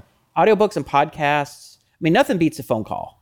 I mean, I swear to God, I've been phone calls with Phil for like an hour and 10 minutes. It's just like nothing. You're right. We're having a good time. We're joking around. I look up. I just burned 7,000 calories. Is Phil walking? No, he's sitting on his fat ass in Chicago. Meanwhile, I burned 7,000 calories. I walked 7,000 steps. I think what I saw, you could go it on a calculator. So like depending on your weight and your speed of walking. So for me, let's put in 195 pounds, give or take, throw in at a normal walking speed. I think in 20 minutes or 23 minutes, I burn like 125 calories, which is quite a lot. And now if you say, well, if all your exercise was, if you say, well, I'm just going to walk, like when I'm thinking what you were talking before, like you're going to go on a 20-minute walk and you're burning 125 calories, I'm like, dude, that's not going to be enough. It's not. Yeah. But if you walk throughout the day and you accumulate, 500 plus calories above what you eat, you're going to lose a pound a week. That's a good plan. So, and the other thing I was going to say about it is that there was another study was talking about that, and I think there's more one study that makes this point, is that if you only have like a 10% caloric deficit, you really don't lose much weight. But about a 25% is where the sweet spot hit, where you really lose a lot of weight. And I think, so it's usually between 25 and 33% caloric deficit. You don't want to go too far below that, otherwise it's just not sustainable. But 25%, doesn't even feel like anything. But here's the thing: even though I'm burning this week I've been burning like 3,700 calories, I'm still eating 2,700 calories. So it's still putting me, or even 20, I'm still at a 25% caloric deficit, but it still feels like a ton of food. Mm-hmm. I mean, I still had 3 slices of pizza. I had a protein shake, and then I had 3 slices of pizza last night for dinner. And I was like, I feel kind of stuffed. And you're still losing. And I'm still at a 25% caloric deficit because I burned so many damn calories. Like, for whatever reason, it seems like, I'm sure there's a range for where this is possible, but even if I burned 1,000 calories more than I consumed, I still ate enough volume and quantity of food that my body was like, that's a lot of food, I actually bet that because you're doing the weight training, so that really, really gives you this really functional health and strength. Yeah. And then the walking is just like... It's just fat loss. It's just calories. That's just fat loss. Calories. The weightlifting is huge. I mean, that's what makes you strong and puts on muscle and increases your cardiovascular. I guess what I'm trying to say is, if I just did what you're doing without the weightlifting, it probably wouldn't have the same level of effect, because I'm sure that the weightlifting builds muscle, which increases the calorie. That's right. Yeah, you have all kind of plus. It adds, and the more muscle, the more fat you burn, more fat it burns. Increases your bone density. It increases the strength of your cardiovascular system. All those kinds of things. But and of course, the more muscle you have, the better you look. Right? You can get really skinny, but if you don't have any muscle, you look. So weightlifting and walking might be the absolute best plan. In terms of like 80-20 rule, like I want to get most of the effort, like, because I know you're always like, I don't want to spend a ton of time. I hate working out. Like you're always like, you're always right. You're always I hate it. So it's like, well, what can I do where I don't have to suffer all the time? And I was thinking, walking might do it. Now I want to experiment myself to see exactly. It should work, but I'm just really interested to see. Well, you're 2 months in now. Well, the walking thing I've been doing for a week. Oh, okay, cool. Well, so we're probably going to do another show. Well, firstly, we'll be speaking tomorrow. But after that, we'll probably do another show with it before a month, given the new rate that we're doing shows. So right. Well, the other thing I'm doing, the one other thing I do on top of weightlifting in this is, because I want to be really fit, cardiovascularly fit. Yeah. Is the HIIT training. Oh, okay, yeah. But I only do it. My leg days are so exhausting. Like I am like out of breath because we do all these plyometric exercises and jumping exercises. So I'm like grabbing my shorts, just like, most of the workout. So that is a cardiovascular workout as well. So the only day that on my upper body days, what we do is we do like this bike that has like the fan. This kind of has the fan attached to it, and it's just, they call it the Devil's Ride. It is absolutely brutal. And so what my trainer has me do is he goes, all right, do it for 20 seconds as fast as you can. Did I tell you about this? No. So we did it for 3 sets. So you did 20 seconds. And I'm not saying, like, when I say fast as you can, this isn't 90%. This is like every ounce of energy that you have. Yeah. And you pull with your hands back and forth, you press. Yeah. And so initially he said, I got 120 RPMs, over the 20, it was my peak at within the 20-second period. And he's like, wow. He's like, I've never seen anyone get over 117. That's incredible. And so then I'm like, then I'm getting all competitive. I'm going to beat it, right? So then I end up doing 130. And then like a couple of weeks later, I did 140. And like more recently, I did 142. And, but I swear, like even after doing one, I'm like literally seeing stars. I was just like, okay, like collapsing. It took me, so last time we only did 2. We only did 2 sets of 40 seconds total. After the first 20 seconds, I was like seeing stars, and I took me like 4 minutes before we could do another 20 seconds. I was like, dude, just give me a minute. I'm like, kind of give me a sip of water, and I'm kind of like, he's like, are you okay? I'm like, just. So that's it for the week, right? Yeah. And then I did one more 20-second period. It took me 30 minutes before I could leave the gym. He left. Yeah, that's crazy. He left. He's like, all right, you okay? And I'm like, yeah, okay. So I stumbled over to the water fountain, and then there was like this like bench, and I lied down the bench for 15 minutes, just like my heart pounding, and I'm just like, I'm so exhausted that I was like, I almost felt ill. But then I was so tired that my eyes were almost falling asleep. And then after 15 minutes of that, of just being like miserable, I finally walked over to one of the stationary bikes to see if I get some of my lactic acid out. And I'm just like pedaling at like half a mile an hour, you know? It took me 15 more minutes before I felt like I actually could go change shirts and walk out of the gym. Wow. 40 seconds. That's how brutal it was. But by doing that, my resting heart rate has gotten down to like 53 beats a minute or something. Crazy. So anyway, talk about like, in some sense, it is like the least amount of work I could do to dramatically upgrade my cardiovascular fitness. But at the same time, the fact that I was knocked out for 30 minutes, you can see that doesn't actually sound easy. Well, yeah, but at least you don't have to work for that 30 minutes. You're just like recuperating. Just recovering. Yeah. But I mean, I was telling Carl, like, maybe I could get like 95%, like I wouldn't mind if I'm like exhausted. Well, stop trying to beat your minutes. record. Like, because that's why you're going to push it over the top. You don't want to explode. Yeah, I know. He knows that I'm too overly competitive, so that's how he gets me fired up, because he's just like, let's see if you can beat 142. I'm like, God. That's hilarious. So anyway, I'm really interested to see how all this works.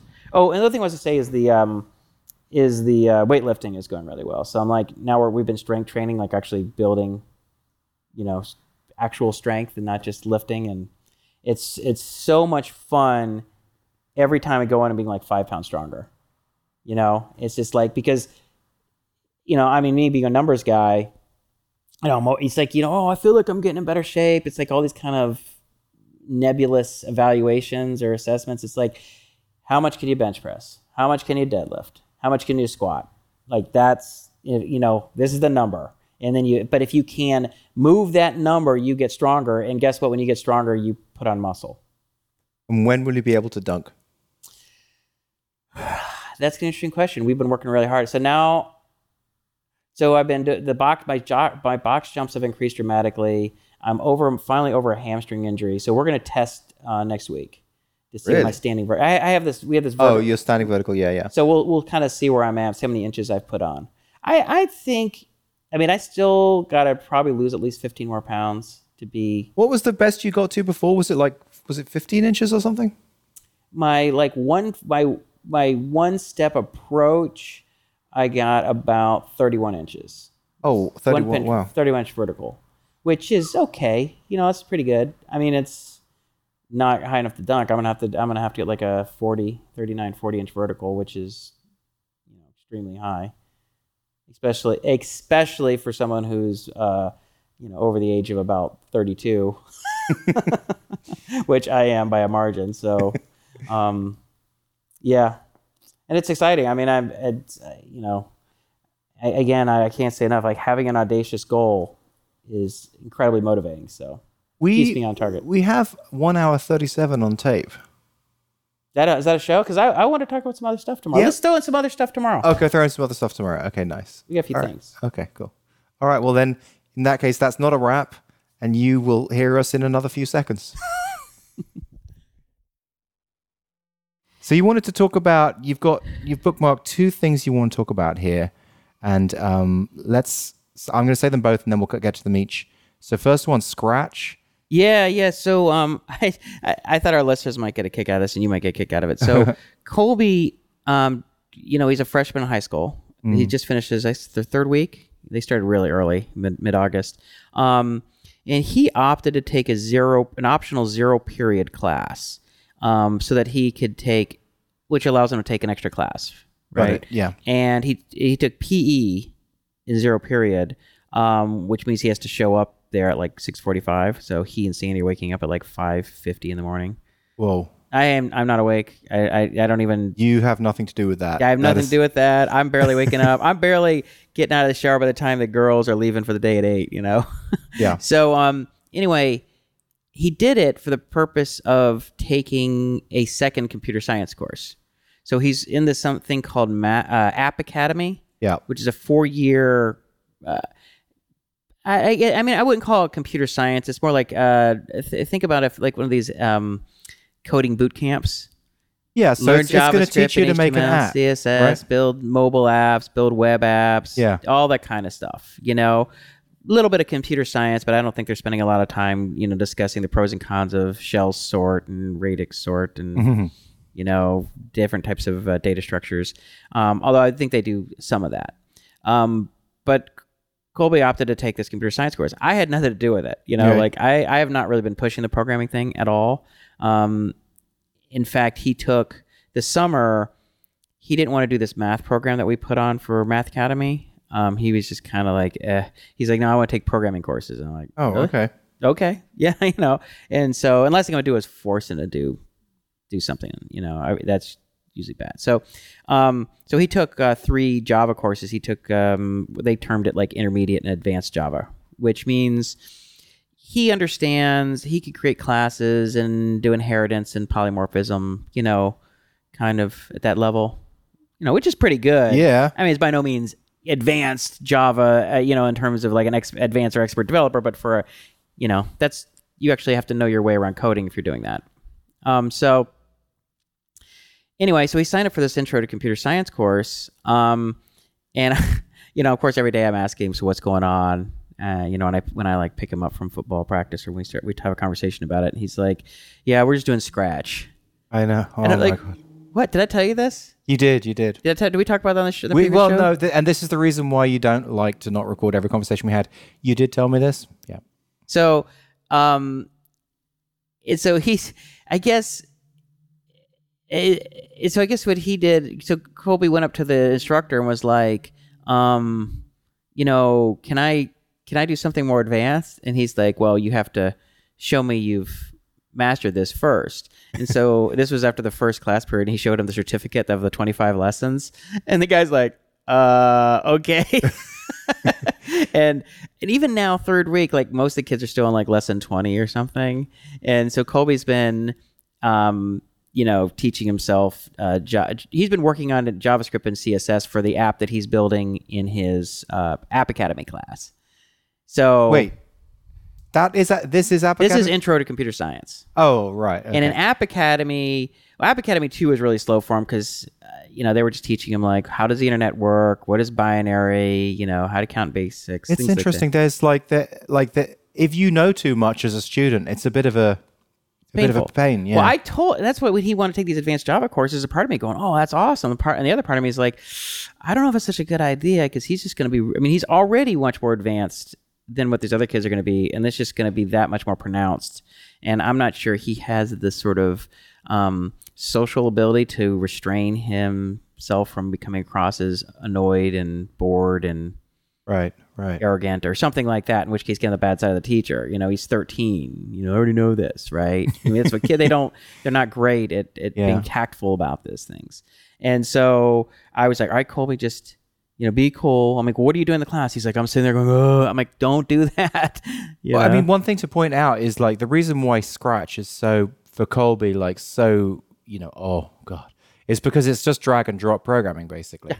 Yeah, for people who don't know, I think most people know that, but in case they don't, right, it's just drag and drop stuff for, usually it's like littler kids, I think, any from like 7, 8 up to like maybe you could do, 12 or 13. I think it's kind of silly to have high school kids doing Scratch. It has its place, right? But it's just, for Colby, it would have been when he was like 7. You and I taught him JavaScript and all this stuff back when he was in 4th and 5th grade. So, and is that 7? No, that was probably like in 8, 9 or something like that. Okay. I guess 10, something like that. Yeah. 8, 9, 10. So anyway, I was just shocked that they were doing that. I was just like, what the hell? Why wouldn't they just start with like, basic, like an actual text programming language? I don't know if there's a whole lot to be gleaned from, 14, 15, 16-year-old kids by doing a drag and drop. programming. What are your thoughts on that? No, I mean, well, I think that anyone who knows nothing about programming, it's great to then use something like that to So you think it is useful? if just to get you over the mental understanding of knowing nothing. Remember the very first time we taught the kids programming? What did you do?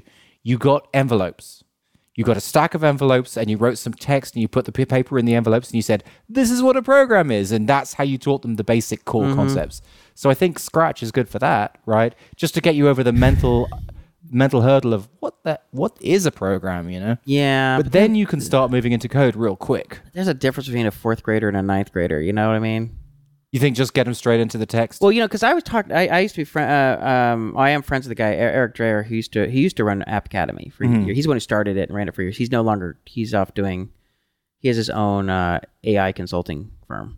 But we'd have conversations about this. Really smart guy, Caltech, all that kind of thing. And he said, yeah, the studies and the experience they've had, that they've had no benefit to doing Scratch and then doing JavaScript or something else. In fact, it turns out to be a hindrance because the kids become too dependent on it. Like, oh, it's just so much easier. I could just do this. And they just can't get over it. It's like, look, guys, you can't drag and drop stuff. You actually have to write code. Oh, that makes sense. But whatever. That's what he told me.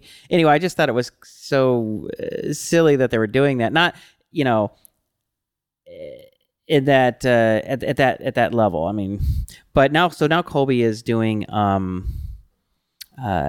he's like building what's he say? He's building a slideshow in JavaScript from scratch. That kid's gonna be ready to do physics engines. That kid's gonna be ready to do. He knows enough math where like. Physics engines is a reality in his timeline for sure. I mean, not yet. Maybe in a couple years. That sounds. I don't know. That's so. I mean, think about the underlying math he's got, right? I'm not saying he could do a physics engine today, but I'm saying it's not that far off. Well, when I was taught, I suggested an idea for him because at his App Academy class, they're basically what she's doing, which is kind of neat. She says that she's allowing kids to kind of create their own homepage and teaching them CSS and HTML and in some cases, I guess I don't know, maybe Colby's the only one doing JavaScript, but they can do whatever they want on their homepage, right? Yeah. There's your about page and so you have to that's just a great way to learn. To learn the basics, and I think they're very much it's very much a project oriented approach, right? And so Colby says he's like trying to learn the ins and outs of CSS, and then he's trying to play with the JavaScript. So he's creating like an image slide, like a side scrolling slideshow awesome. Kind of thing. I was like, yeah. I was like, that's good. I was like, it's cool. And I was like, well, are you using a library for this, or are you doing it yourself? He's like, no. I'm like, okay, good. I was like, look, at some point you will use a library for it, but don't do that now. Like. Learn what the hell is going on, because otherwise you'll never learn. There's people who all they do is they use libraries and they never really know how to build anything real. They're just so dependent on. There was a good link on Hacker News the other day. God, I can't remember what the name of it was, but it was just about this guy who'd built everything from scratch. He'd built the CPU from scratch. He built the entire thing. He's written his own operating system. And he said it wasn't hugely efficient, but at least he'd done that whole thing from the ground up. I think, obviously, you reach like a point of diminishing returns the more time you spend on doing that, unless it's just a hobby. Yeah. But you even talked about this. I mean, you always made the point, and I agreed with it, that you should build your own framework at some point. Before you use a framework, if you built your own, then you really get what the hell they're trying to accomplish. I often wonder that about gaming. Like the guys who are developing gaming, so much of it is just using existing tools like Photoshop, drag drop stuff. Like to create so do they really know how to do they it's how much do they know about what they're making and it must be so frustrating when you hit a bottleneck and it's like, oh my god, that's like the underlying engine and I don't know anything about the engine, I can't get into the engine, and it's just like the frame rate doesn't work properly, I can't add that many things. It's just a big mystery, And, I mean, obviously it would have been helpful to me if I had learned assembly language, but I never learned. There's a limit to my knowledge because I never learned assembly. Agreed. And I never really got deep into machine architecture. The limit I stopped at learning C. So I learned C and C++. So what one of the more interesting things that I did, I guess in terms of this context, was I wrote my own cross-platform library that would run on Linux and Windows that would had like, strings and Was that the linked lists. queue thing for What's that? Was that the trading queue thing? It was for high frequency trading. Yeah, it queues? was for that back in the and but like writing your own string class in C that can do all the things that you expect a string class to do from an array of characters, that is not trivial. You know, I mean, you can do a few things, but if you want to be able to append and do stuff and do smart copying and whatever, I mean, it took a fair amount of work, and then do the same things with. I built like an entire like all of the standard data structures, sort of lists and queues and stacks and. But I wonder if like as technology progresses, like so you started just above machine code, right? Yeah. So and me too. But the guys who come in today, they're starting at a new level, which is maybe, I don't know, just above PHP or something. I don't know. But they go higher, right? They're learning more newer stuff that we're never going to approach. So maybe their band of technology is good for them as an overall thing. Do you know what I'm saying? I mean, I think Does that make sense? Yeah, I mean, I think that it would have benefited us to have learned assembly. It probably would have benefited us to learn sort of computer engineering type stuff, like really at almost electrical engineering level, how the computer is working. Okay, we only really know it, understand it at a superficial level. So for them, it would be. I think it's great to know the whole stack up the top of the bottom. I mean, you don't have to spend years doing that stuff. But if you've learned some assembly language, you've learned some C, you've built data structures and search and sorting algorithms yourself, you've maybe built different memory allocation stuff, like I think you become a much more powerful program because it means that when you do have issues, you can go and just say, you know what, I'm just going to write this myself. Like I mean, I was looking at, I remember Amos and I were looking at some Node library stuff that was all written in C++. And we were really looking at it and trying to figure out what's going on. And it was wickedly complex with all of the, templates and stuff they were using. And that was my native tongue for years. And I was looking at it, I was just like, wow, to write one of these libraries, especially a sophisticated one, you really have to know your shit. But if you don't have that kind of background, you could never solve that kind of problem. Because that maybe you're like, you know what we need to do? We need to write our own blah, blah, blah, because it'll make our servers 10 times faster. You can't even consider doing that, right? You wouldn't even know that was an option. That's all magic to you, right? So you just have to deal with whatever happened that someone else happened to do. You're totally dependent on what already exists, and then you may not be able to consider that would be solvable. Where Amos actually had the balls to kind of look into the C++ code and go, maybe, and I sat there with him and I was just like, whoa. I don't know. Well, that's the first principle stuff that Elon Musk always talks about. Yeah. So, yes, anyway.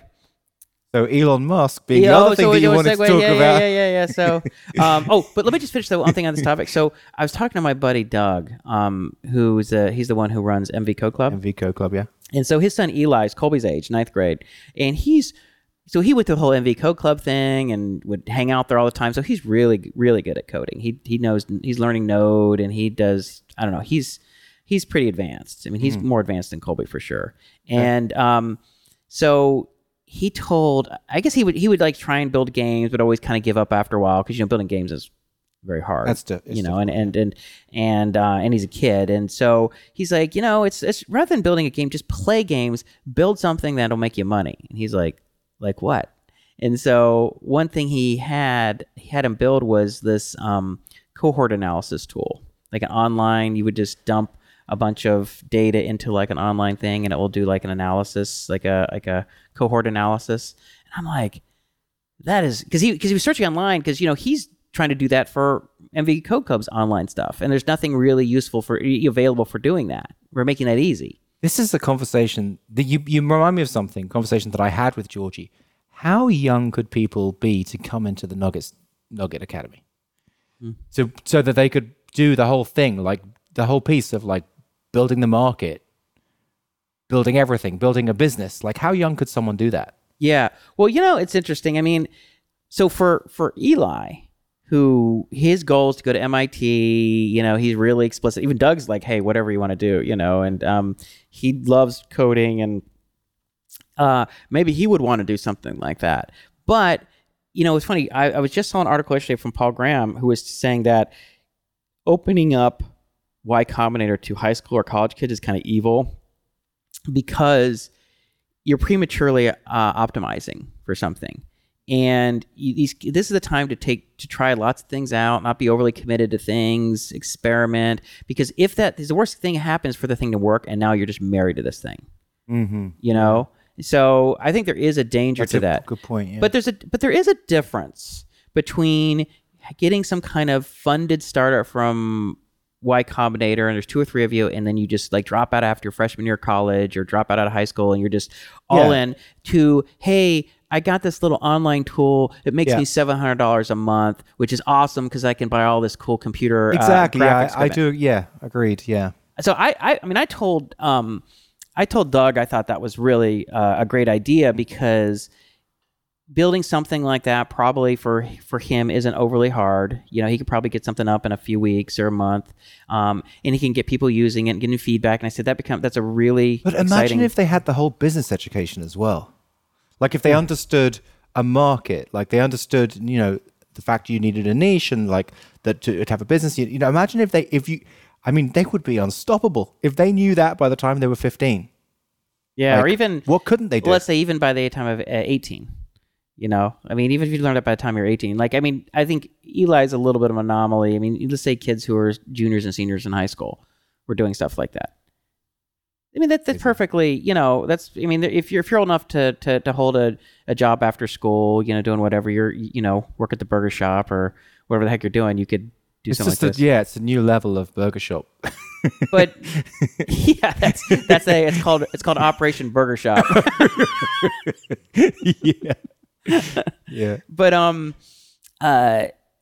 so I was like, that's a great idea. I was like, well, if you have any more ideas, let me know. I'll tell Colby. Because I think that's a great thing for him to work on because you can build something that actually works that people will actually be really excited about, and you'll get feedback on it, and you get this kind of positive feedback loop going where you're like, okay, now I know what to build next because of all these people asking for it. And then you just and you keep building it. Because if you're just building stuff and it just gets on your computer and you kind of play it, then you get bored of it and then it dies. One thing I told Colby, because he was playing around with this, he's tricking out his website for App Academy, right? Yeah. And he's creating this slideshow, and I'm like, yeah, that's great. I said, you know what you could do, is you could create your own mini version of Octave.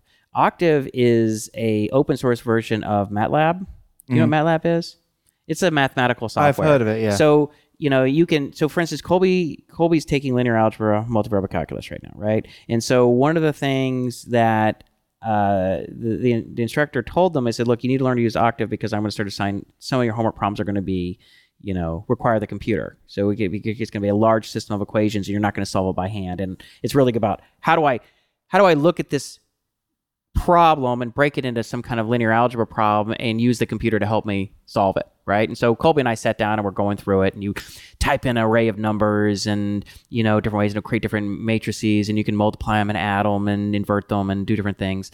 And I was like, you should create your own little version of Octave. Just write Colby's Octave or something, whatever you call it, but it's like it does like 2% of it, but it does all the matrix operations because it'll help you just help you reinforce like how these operations it's work. Double whammy for math. For like it helps him with the math too. He's like, yeah, if I showed that to like George and Riley, they would just be like, what? You're like, which is below my upset. But I said, I'd be happy to help you get, over the hump on some of that stuff. But I was like, doing something like that. I mean, I don't know if he would do it, but I was like, that would be a good experiment. I mean, he should spend time, like I said, tricking out his homepage and playing around. But it's like having something that's like a little slightly meatier project would be. What do you think of like him working with other kids on it, like collectively working on a project? I think it's. I mean, kids love to collaborate, just like adults. I mean, they love it. But sometimes, as when you collaborate with people, all it takes is one unreliable person, and the thing dies. Yeah. It's almost better to be like we're all working on our own projects, and then we're sharing stories and stuff. I get a little worried about the collaboration for that. If it's just one uncommitted person and it's done. So let's talk about Elon Musk. Right. So this is it's scaring me. Well, I can. Let me just say one thing. Yeah, yeah, I'm seeing. I'm like, I don't want to see another Travis Kalanick. Where he makes a few poor decisions. Which he seems to have done, and he made some poor. Some of the things he's tweeted were ill-advised. He's punching down. He's kind of behaving a little like Trump in a couple instances. And how the media gets, they pile on, right? Because it's easy clicks. For them, it's like, oh, is Elon Musk need to replace? Oh, do we need this? Is he erratic? Is he on drugs? Is all kind of stuff. And then it just starts building momentum, right? And that's the kind of stuff that happened with Uber. You had some negative stories. There was some poor judgment by some people in the organization, and then every media article that came out referenced every one of those stories every single time. And then it was like, oh, Uber is has a toxic culture. And it's like, yeah, that's way overstated. When you have a company that big and you have 10,000 people. Anyway, I'm like, I don't think it's going to go that far, but it's borderline, with Elon. What do you think? Yeah, I'm really glad that you brought this up, and I like your analysis. Did you read the book? No. Musk? What I feel like is, this is Elon. This is the same guy that was always there. It's just that they're kind of like reporting it more. Like he's always been the kind of guy who sleeps on the factory floor, and makes rash decisions and tries lots of different things out, Like, so, So for a startup, those are really, really positive traits. Right. Totally committed, tried lots of things, not afraid to make small mistakes, recover, go, But one of the kind of defining things about him is he doesn't believe in authority in a way. Like if you look at a lot of his motivation seems to be like, well, that's dumb. So he then does something different. So for example, banks, right? It's like, well, that's dumb. That's not the way you should do it, So then he's like, oh, fuck you. I'm going to do this other thing. And it's just a few lines in a database. Right. So I think it's that part of him that kind of rubs up against, the norm, right? Well, it's not the norm; it's the establishment. The establishment. That's what I mean. Of course, the establishment doesn't want people to ignore their authority, right? And the media is part of the establishment to a degree. They're kind of in and out, right? They agree. They're kind of align themselves with the establishment. It depends on what you're talking about. If you're talking about New York Times or Wall Street Journal, Washington Post, whatever. I mean, the sort of the papers of record. They more. Those writers align with. The establishment. Well, of course, there's establishment. Then there are sort of political norms and things like that. But, on one hand, there's a lot of, sort of Elon worship because of everything he accomplished. But then, of course, there's the pushback from not doing things the way the establishment does. He's also always been the kind of guy that has crazy parties and that, does questionable things in that way. Like there's loads of stories like that in the book, And he's always his partners kind of organize interesting, fun stuff for him to do, and crazy birthday parties and all that kind of stuff. There's lots of stories like that in the book. Mm-hmm. But just now they're public. Like every time he does something, maybe he did some drugs or something like that. Right. I just think that he's just the person he always was, but now they're exploiting it. Well, that's probably true. I was thinking about this earlier. It's sort of like. When you combine success with hubris, with high stress, you have these kind of behaviors, right? So Travis and Elon, who I compared years ago when we talked about it, I said, you really don't want to compete against these guys. But they do have a weakness in that when you are that successful and that you are that confident and you're that committed, then you have that kind of combination of hubris and stress, right? So your stress causes you not to think carefully, to maybe act more emotionally about things, get a little angrier, more, about things, and it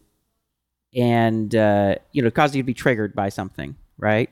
But then you have the hubris to just be like, I can say whatever I want, I can do whatever I want, And the reality is, You can't not without repercussions. Now you can get away with a lot more probably than the average person, but as soon as you kind of have, as soon as you've sort of fallen on the wrong side of the media, then anything you say or do is going to be turned into a controversy and beat upon. They'll build you up. That's the media's game. They build you up, they make you a superstar so that they can get the clicks in the first place, and then they tear you down. Well, I don't think it's a pre-matter. I think it's sort of like a market, like a market goes up and up because everybody's buying, right? And then as soon as something happens, someone starts to sell, then everybody's like, oh my God, everybody starts to sell, right? So it's like, hey, there's this amazing person, there's this amazing company, and it's like build. It's like,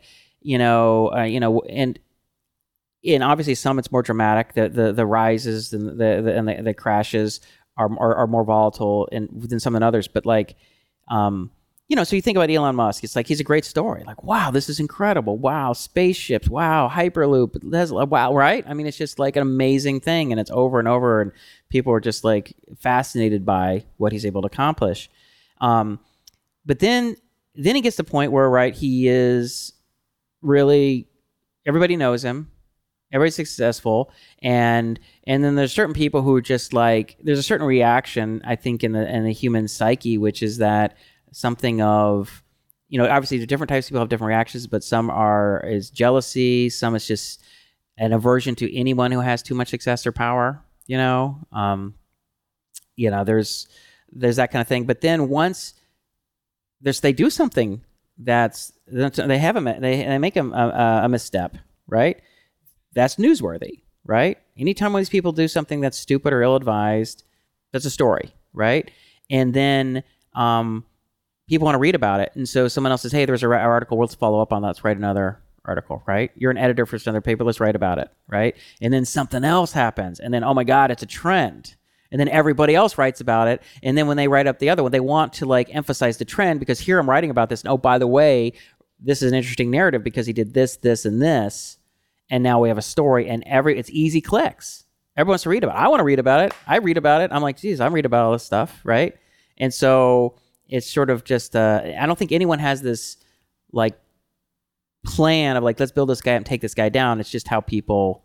Yeah, no, I completely agree with you. Yeah, I think it's not a plan, but it's just, that's the way it works. That's the way it works. That's the way it works, And then depending how far, if they crash or if they get sort of a, mea culpa and I'll do things right. Now, it seemed like Elon initially did that because he apologized for attacking that Vito guy. Well, first of all, attacking the analyst on the earnings call. Right. Yeah. He's like, no bonehead questions, and he kind of did very dismissive and went to some YouTube, kind of guy who was like a YouTube channel for like apparently a long time, and people are like, this is really not professional. This is not how things are done in this environment, and everybody's really kind of. Like, okay, the guy's working 100-hour weeks for months and months and months, and he's probably didn't sleep much in the last, not only months, but probably he's sleep deprived, frustrated, and stressed. The drug, he's just the Ambien stuff.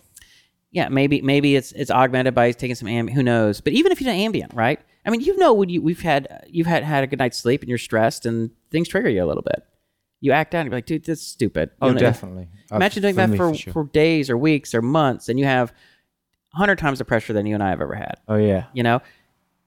And then of course he did the diver who talked trash about it. I mean, that guy was an asshole. But I can completely see I can totally understand why Elon would have. I mean, I would have said the same. Yeah, it's just, not the same, but worse. Because if I was thinking to myself, okay, look, I'm going to help these kids get out of the cave. I'm going to bring all these people, and then it turns out. Because there's another reason why he should feel a bit dumb about that.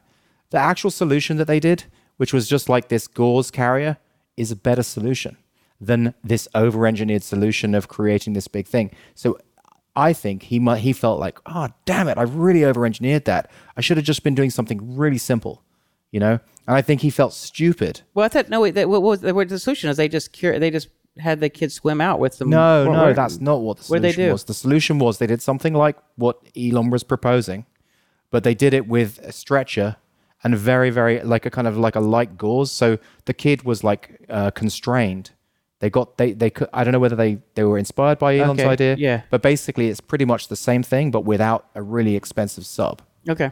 So I think he was feeling like, oh, I don't think here's what I think. yeah, Okay, you're Elon Musk.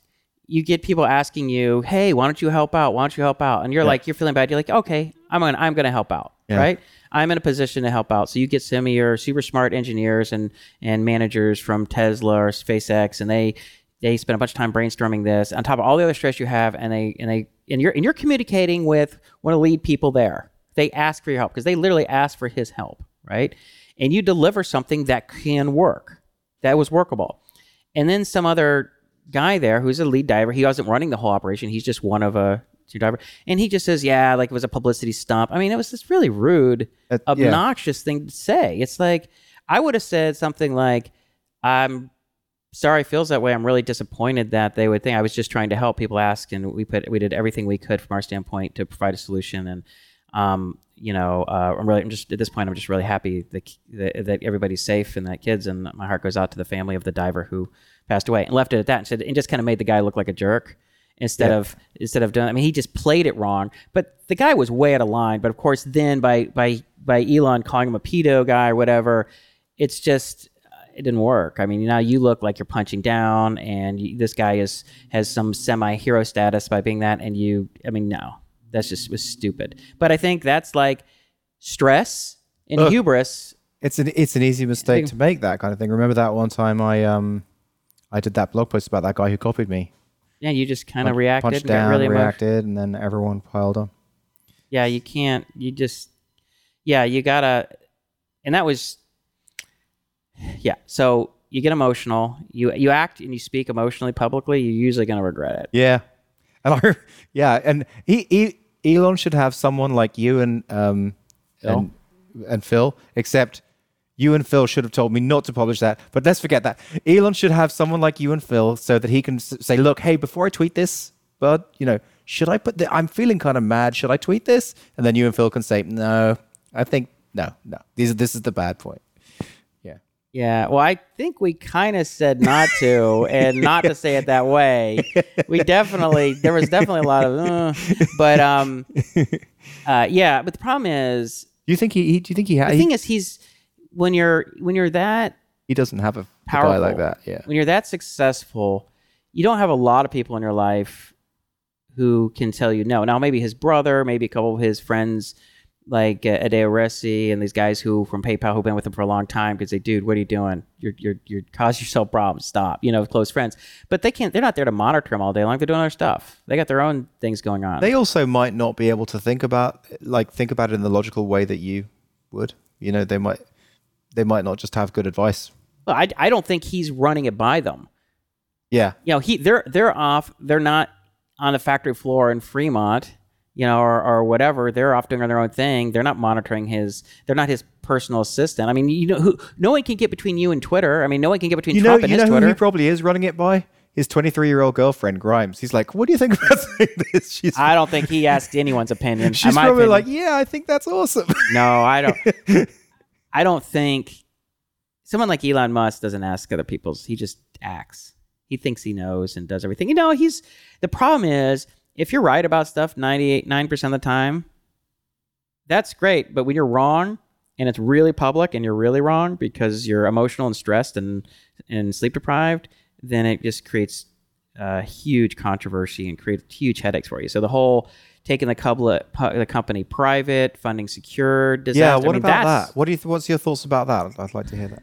Well, it was ill-advised. I mean, it's like, I don't think he obviously wasn't really thinking about the repercussions, right? He's really stressed and annoyed by the short sellers, right? And the constant FUD that they're putting out. And he's just like, all right, screw them. Screw all these people. I'm just going to take this thing private and we don't have to deal with these assholes anymore. And he's just like, he's so used to just kind of just saying whatever he wants on Twitter, and he has so many people who are supportive of him that he didn't really consider it. He wasn't thinking about it in terms of stock manipulation or anything like that. And, of course, turned out to be a bigger deal than he realized. In funding secured, I think he probably sounded like he had a conversation with the Saudis and maybe somebody else, and they were all like, oh, we would love to. We're totally into this. It wasn't like there's a paperwork, but he's like, yeah, I have funding secured people who said they'd back me. But when you say funding secured, in that context, it means something a little different than a But do you think phone call if he didn't say conversation. funding secured, He'd probably be fine. Funding secured is really what caused the major, I think. I mean, obviously, he shouldn't have done any of it, but what created a potential legal problem with the SEC was probably it. I mean, look, I'm not an SEC lawyer. I've just read the popular articles in Popular Press like everybody, but that would be my guess.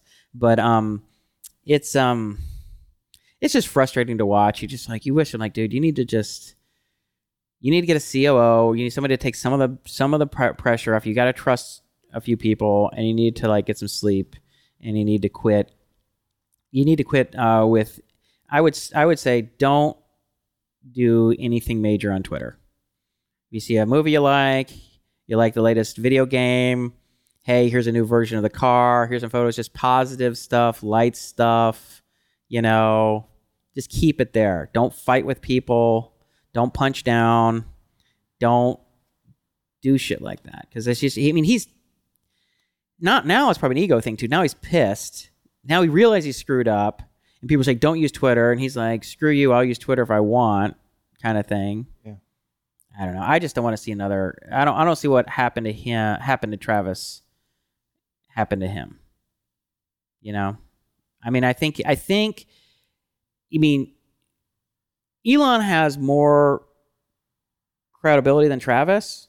Travis had a lot. He did a lot of it, but they brought him down. He was brought down really quickly. It was in a matter of a few months. Elon would take more because what he's done is even more special. But he could be brought down. How did you react about Travis? I felt bad about it for him. I was like, so I don't remember. There was the thing. He was the blow up in the car where he just told the Uber driver was bitching at him, and he told him, he's like, dude, you got to be responsible for your own shit. Which I think most people in the day would kind of agree with. Like, if you don't like driving this, feels fair. Like, you drive somewhere. Don't. I think. But it comes across as sort of uncouth or unfeeling when the CEO of the company is talking to the driver. You're supposed to kind of listen to the people, aren't you? Like, that's as a company person, like. Yeah, but a normal person, if you had someone kind of complaining about this and whining and just like it's your fault, and you're like, dude, it's your life is up to you. Do what you want. Take responsibility. Most people would agree with that. There's some people who are like, obviously, maybe feel like people don't have as much agency as that. But anyway, there's a lot of people who would not find any fault. It's just a matter of who Travis was, who he was saying it to, and the context, and the fact that it was put on video, and then it was put up, right? Then, of course, everybody kind of blows up. That was bad. That was an ill-advised thing for him to do. Sometimes I think you just, like I said, sometimes you don't realize what you're saying or doing, how that's going to come across when, you just caught on video. There's a lot of things that we've all said and done if it was caught on video, and we'd be like, oh, yeah. That was not my best 30. That was not the best 30 seconds of my life. Or best 10 seconds of my life, and are the best, 15 words of my life. But there's always takes. We've seen so many people on Twitter just implode, just ruin their careers. That's crazy to me. One tweet and you've lost your career. I don't do any social media. The only thing I do is this podcast, but I don't do. But the thing is, like as Sandy says, it's like Facebook is an outrage machine. It's like who wants to be on an outrage machine? People are just. They pile on, they get it, it's like, it's not even worth it. Although most of the people who imploded, made extremely racist remarks. Extreme remarks. It wasn't like something you're like, yeah. Dude, that's not cool. It was like, are you wow. Like, that is really, I can't believe you said that. I can't remember what they said, but like one time they got on a plane and they just tweeted something just before they got on the plane. I think they were tweeting about some woman who was flying to England, and then she gets off the plane and she's fired, lost her job, and there's a big shitstorm. There seems like there's something like every week. There's a Miss America or a cheerleader or somebody got hired by NASA or whatever. Roseanne Barr. Yeah, but Roseanne Barr has some pretty noxious, opinions about things. Well, let's put it this way, but she's even apart from that, she's a huge Trump supporter, right? And right there, that puts you at odds with most of the people, are huge percentage of people on Twitter. 50%. So, I received an email last week by the author from an upcoming book, the author of an upcoming book called "Can You Learn to Be Lucky? Why Some People Seem to Win More Often Than Others." Huh. Her name is Carla Starr. Anyway, she said, "A much belated thank you for your post on the idea of Lux surface area. It stuck with me so much that it morphed into the subtitle for the last chapter of my book. I acknowledge you in the footnotes. If you give me your address, I'll send you a copy." That's awesome. That was nice. I said, "Oh wow, that is awesome." That Lux surface area, really. Yeah, I think it found itself in it's like third or fourth book that it's been in. Isn't that weird? It's like, it's almost like as if you'd published a paper or something. Yeah. Like it's turned into like I wrote a blog post. Yeah. Published a blog post. Which nowadays is almost equivalent to paper. Yeah. So I just find the whole thing kind of just amusing. It's like, it's just an observation. I mean, I think we come up with, interesting observations and things like that all the time. We just happen to have it encapsulated something that was important, I guess, and it had a catchy little, turn of phrase. Yeah. And so it's just kind of funny. I mean, obviously, has it done anything for me? I guess it's a little bit of an ego boost, but it's like it does. In the end, it's whatever. Well, you already building up your own Lux surface area essentially is what has brought you all the good things in your life. I think so. That's why I said Lux surface area. Is I would attribute a certain amount of success I've had to that. To that concept. That concept. Also, I guess I showed to you. Sandy and I were covered in a story in the University of Chicago Alumni Magazine about Math Academy, which was really cool. That's awesome. Yeah, it was. Is that online? Can we link to that? I don't know. I what we could do is I could take a photo of it, maybe just kind of. We can just. It's great. Link to it. Nice seeing you and Sandy there in the page. Yeah, it was funny. So they asked us. So they interviewed us early in the summer, or maybe even it was May or June. One of the writer called and we did it was actually kind of short. It's a half hour. And I said, oh, this is just going to be a little paragraph blurb somewhere. It's not a big deal. And then we went back and then we sent them some photos. He said, could you send us a photo or two of the kids or you guys? And so Sandy sent this one photo of us, which I hate because I look like an idiot. And I'm just like, why do you send that picture to everyone? She's like, I think it's a nice picture of us. I'm like, I hate it. And then there's this picture of me with the kids. And so then we're up there at my alumni reunion. It was a 25th reunion in June. And, we're in the middle of the quads and everybody's always the tents and the events and all that stuff going on. And this guy goes, Jason. I'm like, yeah. And I thought it was somebody I went to school with. And I did not recognize him. And I was like, oh, shit. I don't know. This guy is going to be know me and I don't know him. And it's going to be really awkward. And, but he's like, oh, hey, I'm the photographer or editor or something for the University of Chicago Alumni Magazine. It's great to meet you personally. I'm like, oh, hey. And he's like, yeah. And he started we talked for a few minutes. He's like, hey, sir, can I take a photo of you and Sandy? And I'm like, sure, let me go find her. And she was over with the kids or something. And so we get there. And so he takes a photo. I'm like, dude, I just realized I'm wearing the same shirt as I am with a picture of that kid. The photo you did. I'm like, come on, that. And what did you think of the photo? Is it the same deal? No. Well, the photo that they took of it, because they took a photo of Sandy and I in the quads, and I thought it was a good photo. That's good. I thought it was good. I thought it was a good photo. Yeah. But I was just like, that's so embarrassing because it's does that asshole own more than one shirt? And Sandy's like, well, that's what you get because you only have 5 or 6 shirts you wear. And I'm like, okay, fair enough. I need to get some more shirts. But it was so funny. It's I had the same blue and white shirt, striped polo shirt in every damn picture. I was like, this is what are the chances? Well, actually, the chances aren't pretty good. A 1 in, I already have this one shirt. And I don't know. So, it was neat though. I got a couple friends from college email me and they're like, dude, so that was fun. But I think that's probably. I know you got to get going, right? So we can call it a show. Yep. All right, that's a wrap. We're out.